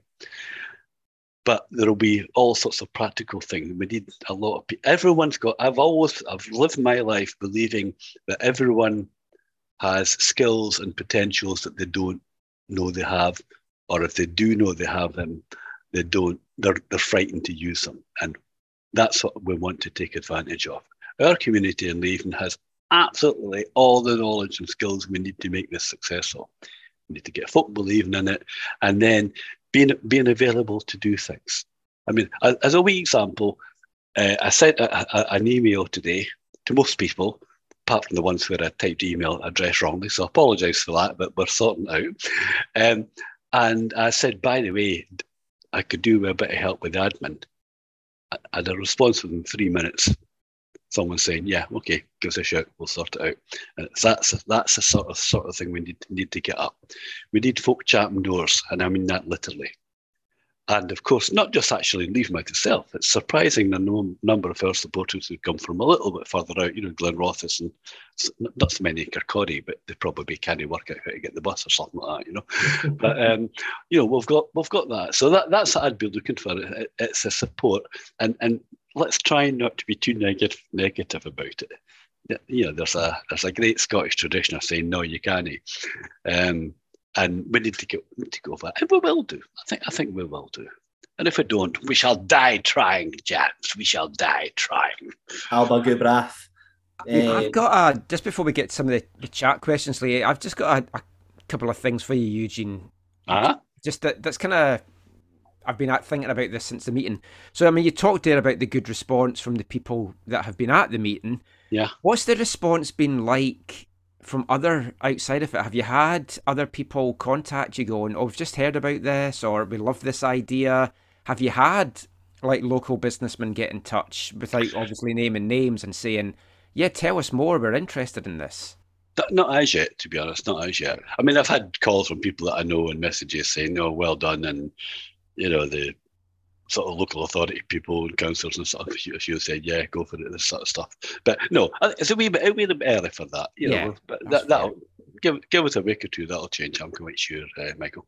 The big kind of reservation I had when we talked about this last week before the meeting was, it's great buying the club, taking it back, having it owned by the fans, by the community. That's what we've wanted. I mean, if you go all the way back, when you and me first walked into Bayview to speak to Derek Brown. Remember that?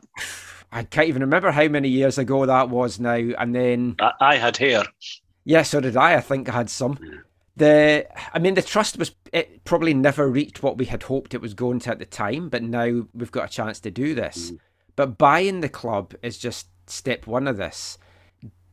What would then be needed to make it a viable effort? Would you be needing fans to be paying regular monthly contributions? Because where does the income come from to then give us the income to take this club up the leagues and to the next level that we've seen elsewhere in like non-leagues, the likes of Darvel, Kelty coming through? They've had benefactors, they've had someone bankrolling them. Would we have the capital to not just buy the club, but to run it? That's a very good question. When I was doing a sort of risk analysis on this whole idea a couple of weeks back, when we thought it might be able to take off, the top risk factor is the lack of people to take it forward after we've bought it. Right? I genuinely think the buying of it shouldn't be too difficult. I think we'll be able to borrow the money and we'll be able to show that we can repay that money. But as you correctly say, that's one thing. What about actually running the club? Now, the income from that, well, first of all, it's a normal income that a club would have, right? So you're still getting your season tickets and all the rest of it. I understand we have two fine young strapping commercial people who are very good at squeezing money out of folk. I've already alluded to the kind of, in general terms, to the commercial opportunities that are as yet unexploited, and they are, I think, considerable. You know, so I think that would work as well. But there always has to be honesty, and as Paul Goodwin pointed out on Thursday night, he was behind the first buyout, and that was of Stirling Albion. And the first thing he had to do was, in his first address to the fans, was more or less to say, look, guys, we could get relegated this year because of the financial situation. And we just have to be open about that. Community ownership of the club, community ownership of the club is not going to be any guarantee of immediate football success.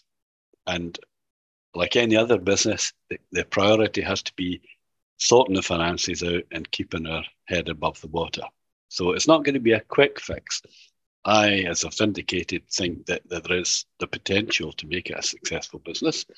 Where is the money coming from? As I said, the normal sources of income, plus the ones that perhaps haven't been exploited yet. I don't know, because we haven't spoken to anybody deliberately about it, but I think we'll be able to access funds that perhaps the club can't at the moment.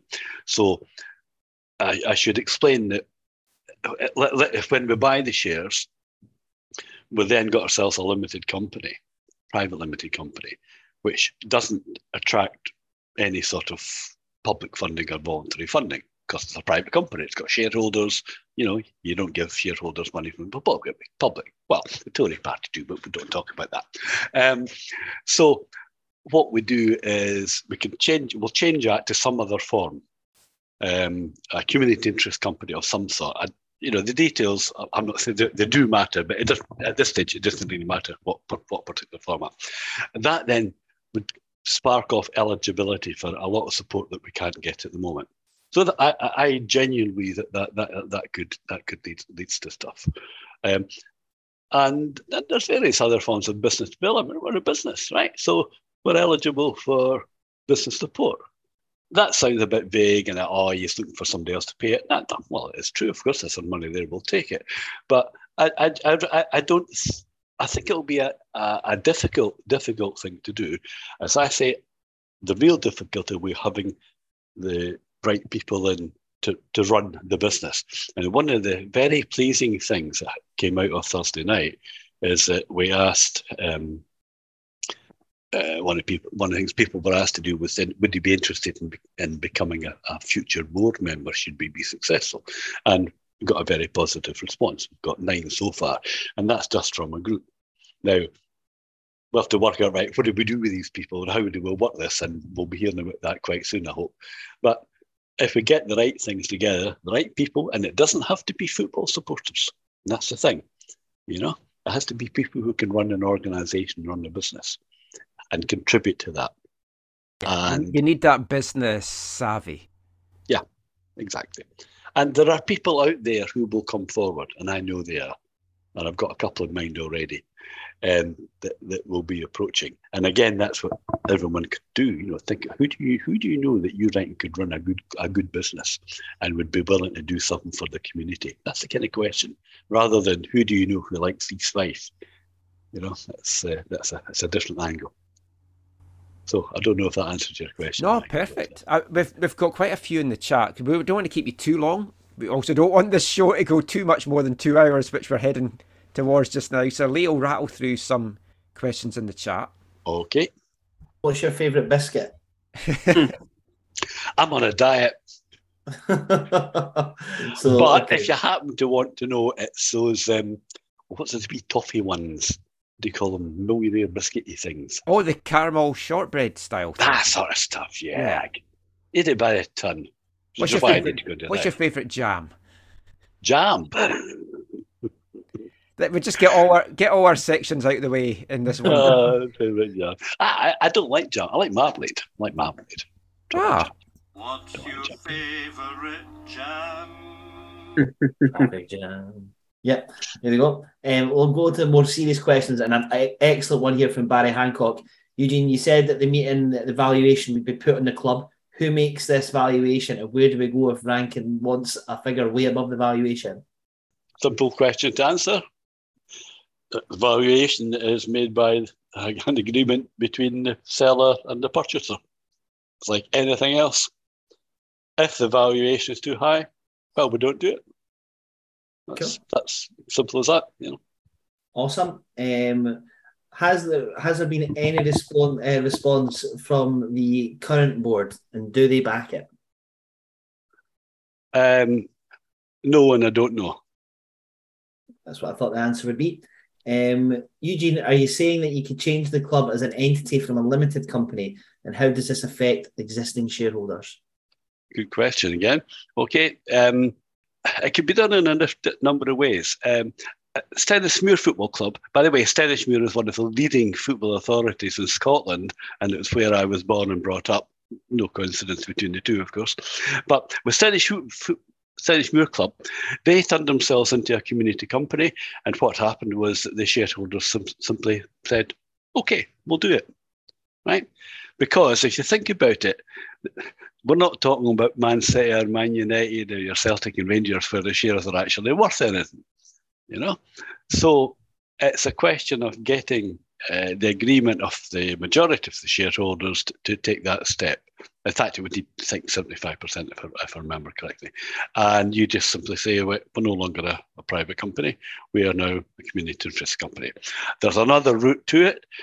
It will be assuming things go to plan, once the Supporters Trust members have given the okay for this, that the Supporters Trust simply have East Fife as one of their assets and can therefore run it the way they want. So there's two. There's probably one or two other ways. We could turn it into that's what's called a SCIO, Scottish charitable incorporated organisation, which is half charity, half company. So there's a number of options. Other organisations have done the same thing. It's not a unique thing. It's not going to be an experimental thing. The key part of it, though, if I can maybe to spell this out, because I think sometimes folk don't get this. The key part of it is that if you're a member of the company that buys it, if it's a community interest or any of the other things I've mentioned, then that means it doesn't matter how much money you've contributed, you've got one vote. Okay? In contrast, with a private limited company, the guy who's put most money in it with most shares gets to call the shots. Yeah. And I think that's one of the key bits, because instead of one person determining this, you've got a democratic way of doing it. And that comes down to appointing the board. I was asked on Thursday night, a couple of people, what about the existing board members? They've been good guys, would you just throw them out? Well, of course I wouldn't just throw them out. But what would happen? You would have your annual general meeting, and I reckon it would fall into all those attending. Some would say, yeah, these have been really good guys, done a fantastic job, but would want a change. Or some would say, these have been really good guys, have done a fantastic job, we want them to stay. And whoever had most votes that would determine the outcome. So the actual format of moving from a limited company to some other form it's relatively straightforward, to be honest. So, like, if we bought Rankin shares and we had the majority of the ownership, and then the second and third highest share owners said, we don't want this, we don't agree with this.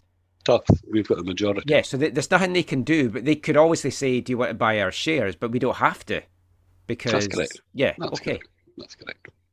There's no point just throwing too much money away if you don't need to, because you need that money to run the club. No.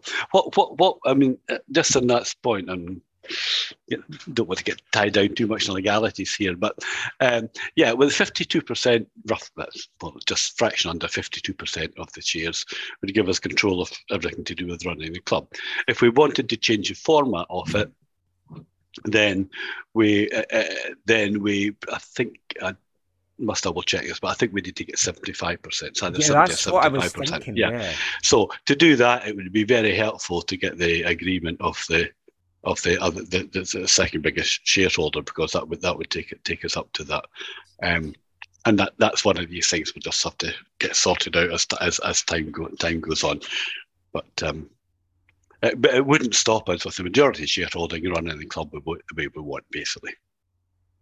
So what do the next couple of weeks, months look like then? Is there anything? Is there any way that people can get in touch with you right now? Where would be the best if they want to say they want help or right? Okay. At the moment, the only communication thing we've got open is an email address. It's neweffc@gmail.com. Okay. It's monitored by myself and Alan Duthie and Ian Lawson. That'll be developed. We'll get people in that have already offered to help out with the social media side, so we'll be getting that developed. But if you just want to express an interest, drop a line to neweffc@gmail.com and give us a wee bit of time to get things sorted out. As I say, there's quite a lot to do.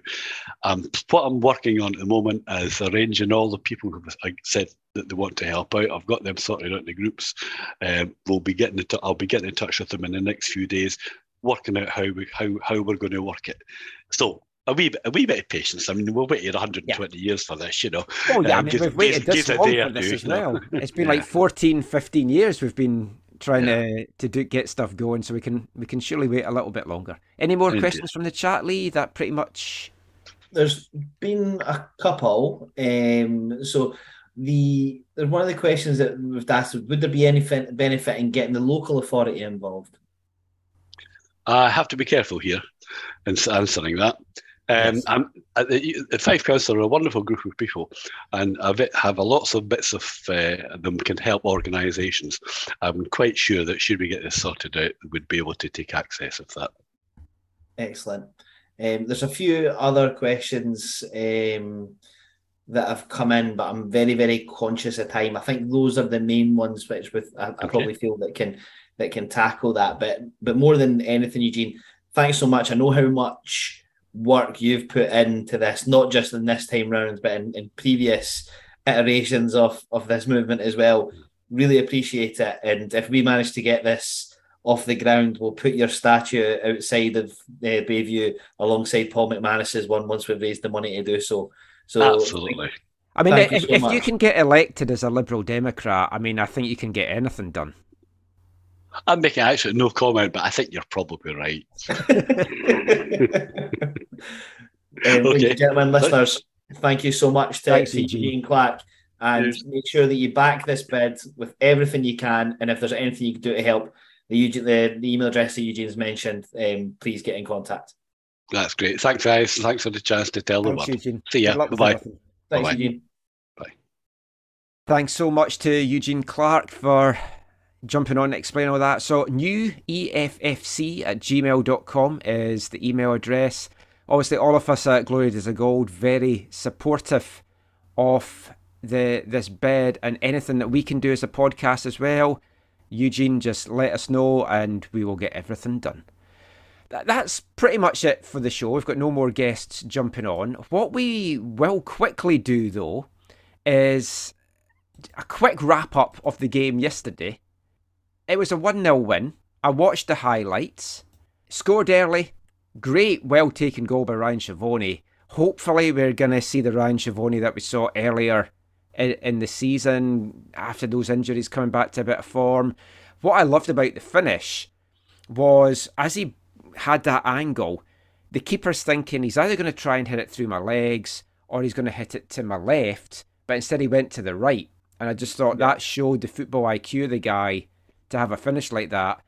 It was a fairly... The composure is massive, particularly for so early into the game. Like you, I didn't actually see the quality of the finish until I watched it again in the highlights, and that was outstanding. But not so much just the goal from Schiavone, but the actual setup from Ferguson. Oh, that was a through ball to love. Again, the through ball was beautiful, but we're actually missing the fact that he had to win that ball. He beats 2 or 3 men with quick feet before he can even get himself into that position. And it just, for me, it sort of begs the question where that Ferguson's been since probably Bonnyrigg. And I wonder if it's because he's maybe not playing in the position he would like to, because I think that's where Alan Troughton's playing. Possibly.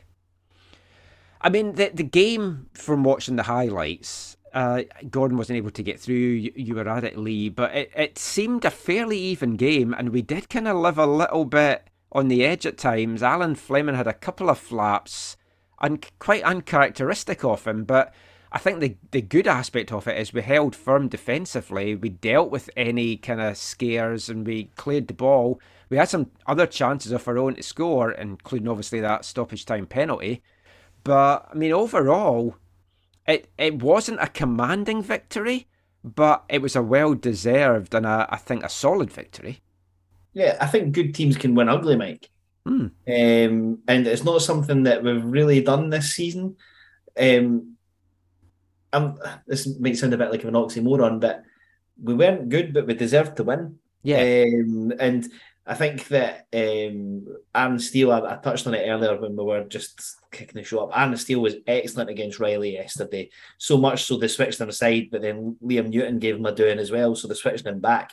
If you can keep players like Charlie Riley quiet, then you know you've set up your team right. And I was watching Sam Denham, Aidan Quinn, and in fact Liam Newton as well. All of them were excellent yesterday, and I just wonder if Denham and Quinn are going to start building up a really good relationship. Because what I have wondered when we had Steele and Denham is if they were both so similar that they almost cancelled each other out, because both of them like to get the ball and run with it, etc. Where Quinn, honestly, I think he wins headers in his sleep. I genuinely wouldn't be surprised if at like 3 a.m. he gets up and just fresh airs a header, just because that's all he did yesterday.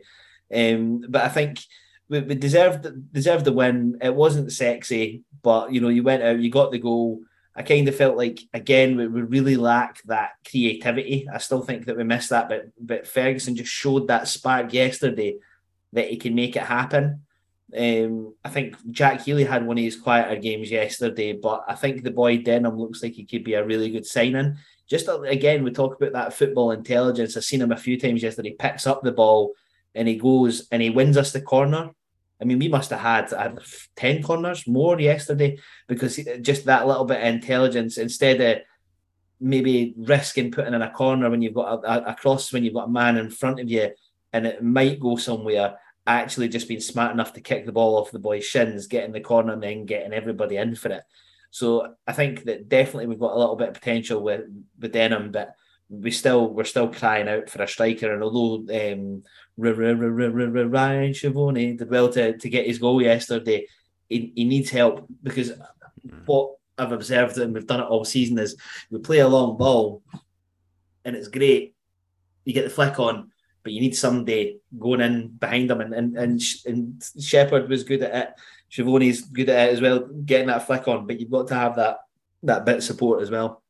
I mean, Gordon, not sexy, got the job done. That's Rachel's Yelp review of Lee. But a must-win game, really, when you look at the table, and they got those points, is giving us that little bit of breathing space, but we still can't rest on our laurels too much. We're still in one hell of a dogfight. No, I think it definitely, it was a big game. We knew it was a big game beforehand, but I think the way the results went elsewhere, you're like, in hindsight, that was a must win. I mean, anything other than a win, and I think the table's looking pretty scary. Yeah. Whereas, you feel like, okay, we're still 7 points for the bottom, but now we've pushed a few teams. Yeah, 3 from third. It's like insane. Yeah. It's like sometimes having that number of teams below you is so important because they can't all go on a wee run. Bonnyrigg go on a wee run, Albion Rovers might be shite, Stranraer might be shite. That's fine. And, we still are closer to fourth than we are to 10th, which is mental. But I think, we did. I think especially when you're on a poor run, what you want is just a jobs done performance. Like the rest of it is for almost another time. You just want to be solid, hard to beat, take your chances, do enough to win and win. That's for now. That's perfect. And unbeaten in 2 now as well gives them that little bit of confidence, and they've stopped the rot. Right now, when you look at the table, if I'm a Stranraer fan, I think I'm the most worried. I mean, their form's terrible. We were talking about our form being bad, but I had a wee check, and they're right at the bottom of the form table. Yeah, like they turned us over a few weeks ago. They absolutely turned us over at Bayview. But that is the only points they've got in their last 6 games. They're one of those teams as well that you feel they drop out of the league, they are not coming back because of what league they're going to end up going into. Oh, they'll struggle because how are you going to attract players down there? I mean, they already struggle, but No, I think there's a few teams now. Like you're looking at Bonnyrigg, Albion Rovers are down there, Stranraer are really struggling. I mean, that game against us aside, they've been terrible. So there's a few teams down there that hopefully you can just keep them down there, get a wee bit further ahead of them and stop worrying about it too much. But we'll see. Lee, do you want to do a quick 3-2-1 for yesterday? Yes. I've given 3 points to Alex Ferguson. More so because it's just more from what I want to see from East Fife. Just try to get on the ascendancy, picking the ball up and trying to break forward from it. 2 points I've given to Aaron Steele, who I thought was excellent, and I've given 1 point to Sam Denham, just because I thought that those guys were great. But equally, commiserations to Schiavone, who I thought had a good game. Liam Newton had a good game. Aidan Denham had a good game. So it could have been any of them. One thing I do want to say, though, is I felt so sorry for Scott Shepherd yesterday. I felt so sorry for him because he just looks to me a player that's got no confidence at all. And this is going to sound bad, but see when he stepped up yesterday, he took the ball off Ferguson, and I kind of closed my eyes. I was like, I don't know if he's got the confidence for this just now. He didn't hit it with a lot of confidence. I mean, that's a perfect height for a keeper to get over. Stuck it into the dream keeper position. Yeah. You guessed right, you saved it. That's it. Yeah. I mean, obviously, with literally just taking Troughton off, like, shocker. Oh, and but- let's just say about that, thank heavens Conor McManus is back fit again after 16 months out. It's like lovely to see him back on the pitch and making a contribution as well in the limited time he had on there. Yeah, I mean, he just looks like he's going to add that maybe bit of physicality that we lack in the middle of the pack. And it's not a slight on Pat, or it's not a slight on Kieran Miller, but he's a bigger, fuller guy, bit more height about him. And to be honest, I think that it's going to provide some real sort of challenge for places in that, and it'll be interesting to see who drops out of that, because Pat's had 2 good games. Yeah, it was great to see Pat keep his place. I was delighted, especially after our chat midweek with him. Certainly. Like when folk hear that, you're going to be in no doubt at all about his commitment to this club. Yeah, and it's all you can ask for from a player at this level. Yeah, it was a really good chat, and I'm sure the listeners will enjoy it. But yeah, Conor McManus coming back was great, but my heart kind of sank for Shep yesterday. But the other good thing is that means that when we bring Troughton off, Conor McManus can take a mean penalty as well. So we've got another penalty taker in the team if Troughton comes off the park. So look at next week's another big game. We've been terrible both games against Dumbarton, and I know that Greg said that in his chat after the game yesterday that he thought in the first game that we played all right against them, but again we can't seem to create enough chances in games to put them away. So fingers crossed. I mean, we're coming up to the end of February now, where that loan window is going to shut. So we're really in the last couple of weeks being able to improve our squad, and I still think that we need a striker desperately between now and then. I mean, 12 games to go, and Gordon, you look at next week, Dumbarton. If we get a point next week, I think that's a huge success for us, because I don't see that coming. The week after, away to Stranraer. Now, it's obviously too early to say that, win that and we're pretty much safe, but that one, and then probably the Bonnyrigg game that's coming up on the 18th of March, those are 2 games that you could get, if you take 6 points from that, and we're back to, if this, if that, etc., that we've done for the last 2 years. But those are the 2 games that you feel, get the points there, and we're almost not looking over our shoulder anymore, and we're just looking to see how high up the table we could maybe finish. Oh yeah, I think if you're taking like 6 out of the next 9, it almost certainly would be sitting here going, we're a good bit away from bottom. We're ahead of all these teams. It's time to start looking up again. And it's been a mental league for that, because a couple of results and you're thinking playoffs or promotion, a couple of results and suddenly you're checking the Bonnyrigg score. But there's no doubt if these Stranraer and Bonnyrigg games are big, and if we can go into them in a bit of form and win them, things will look a whole lot better, and we'll be able to put them down kind of in a bit of the shit, which would be nice. I think that's pretty much it for this show. It's been a long one. I hope you've enjoyed it. It's been a very entertaining one. It was great to have Kenny on. It was great to have Eugene on. 2 very different interviews talking about very different things. A nod to the past, a look to the future. And that's what we're all about on the podcast. And it's been our 100th episode. For me personally, I just want to thank everyone that's been with us from the start and that's just listened. Just go around you 2 guys for final thoughts, anything that's kind of caught your eye this week, amusing, wise, or whatever. Let's start with Gordon. I missed a lot of what was going on in kind of football this week, but I did want to say that I'm really glad that ChatGPT really took note of the smile on Kenny's face and the twinkle in his eye, because I think it's something we forget about with all these goals, that it's nice to see that recognised. Yeah, I'm just glad the next line wasn't anything about having a packet of sweets. I was getting a little bit worried. I thought that was the way it was going. It was like, this is really terrible. We've got one more poem to come to finish the show as well. Can't wait. Lee, any final thoughts from you? No, just again, thanks to everyone who's been with us from the start. Yourself, Michael, wouldn't be possible without you, all the time that you put into editing the show.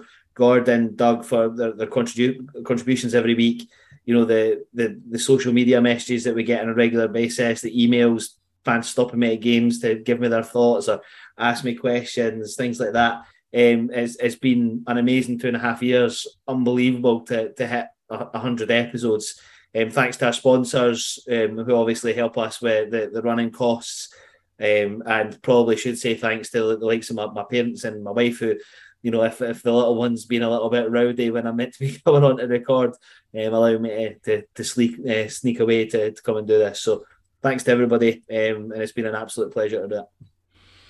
I'm just going to finish with the last ChatGPT poem. This one is about East Fife. Now, I have actually changed a couple of little bits in this, because for some reason they keep talking about how we play in blue and white stripes.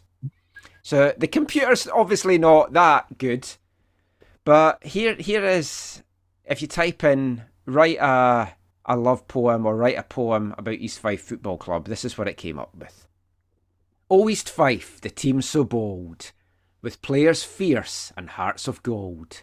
Their passion shines through every match, their love for the game they never batch. From Methil to the fields of Leven, the Fife faithful their support given. With banners high and voices loud, their love for their club stands so proud. The black and gold stripes, so crisp and bright, their colours worn with such delight, and on the pitch the players play with determination every day. For East Fife the battle cry, a battle hymn that never dies, and though they may lose the fight, their spirit remains ever so bright. So here's to East Fife, the team we love, their courage, their spirit, sent from above. May they always play with all their might, and bring glory to the black and gold. Doesn't scan at the end because it does say blue and white, but aside from that, it's not too bad.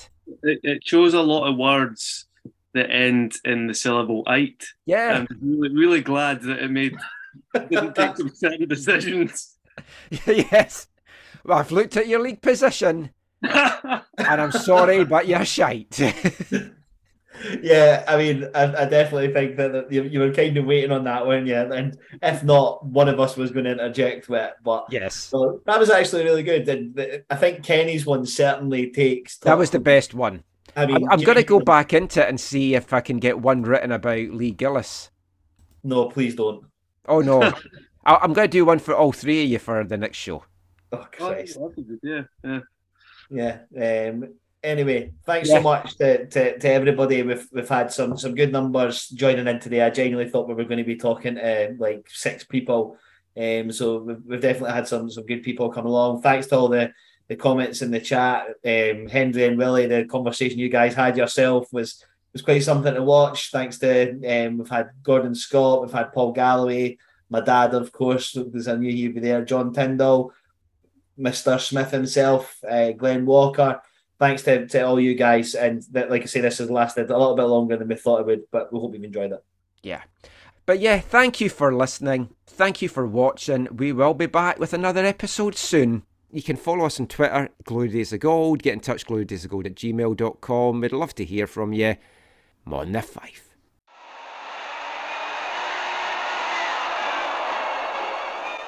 Lord Provost Warren of Glasgow presents the Scottish League Cup to the side that last did the course better, all-conquering East Fife.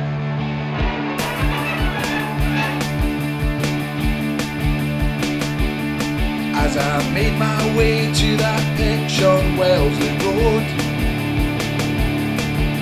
to sing my songs for the boys in black and gold, I heard the stories about 1938. I was just a boy, I knew I'd have to wait. Now there's broken dreams and what might have been at that stadium by the shore. But those glory days and gold might return once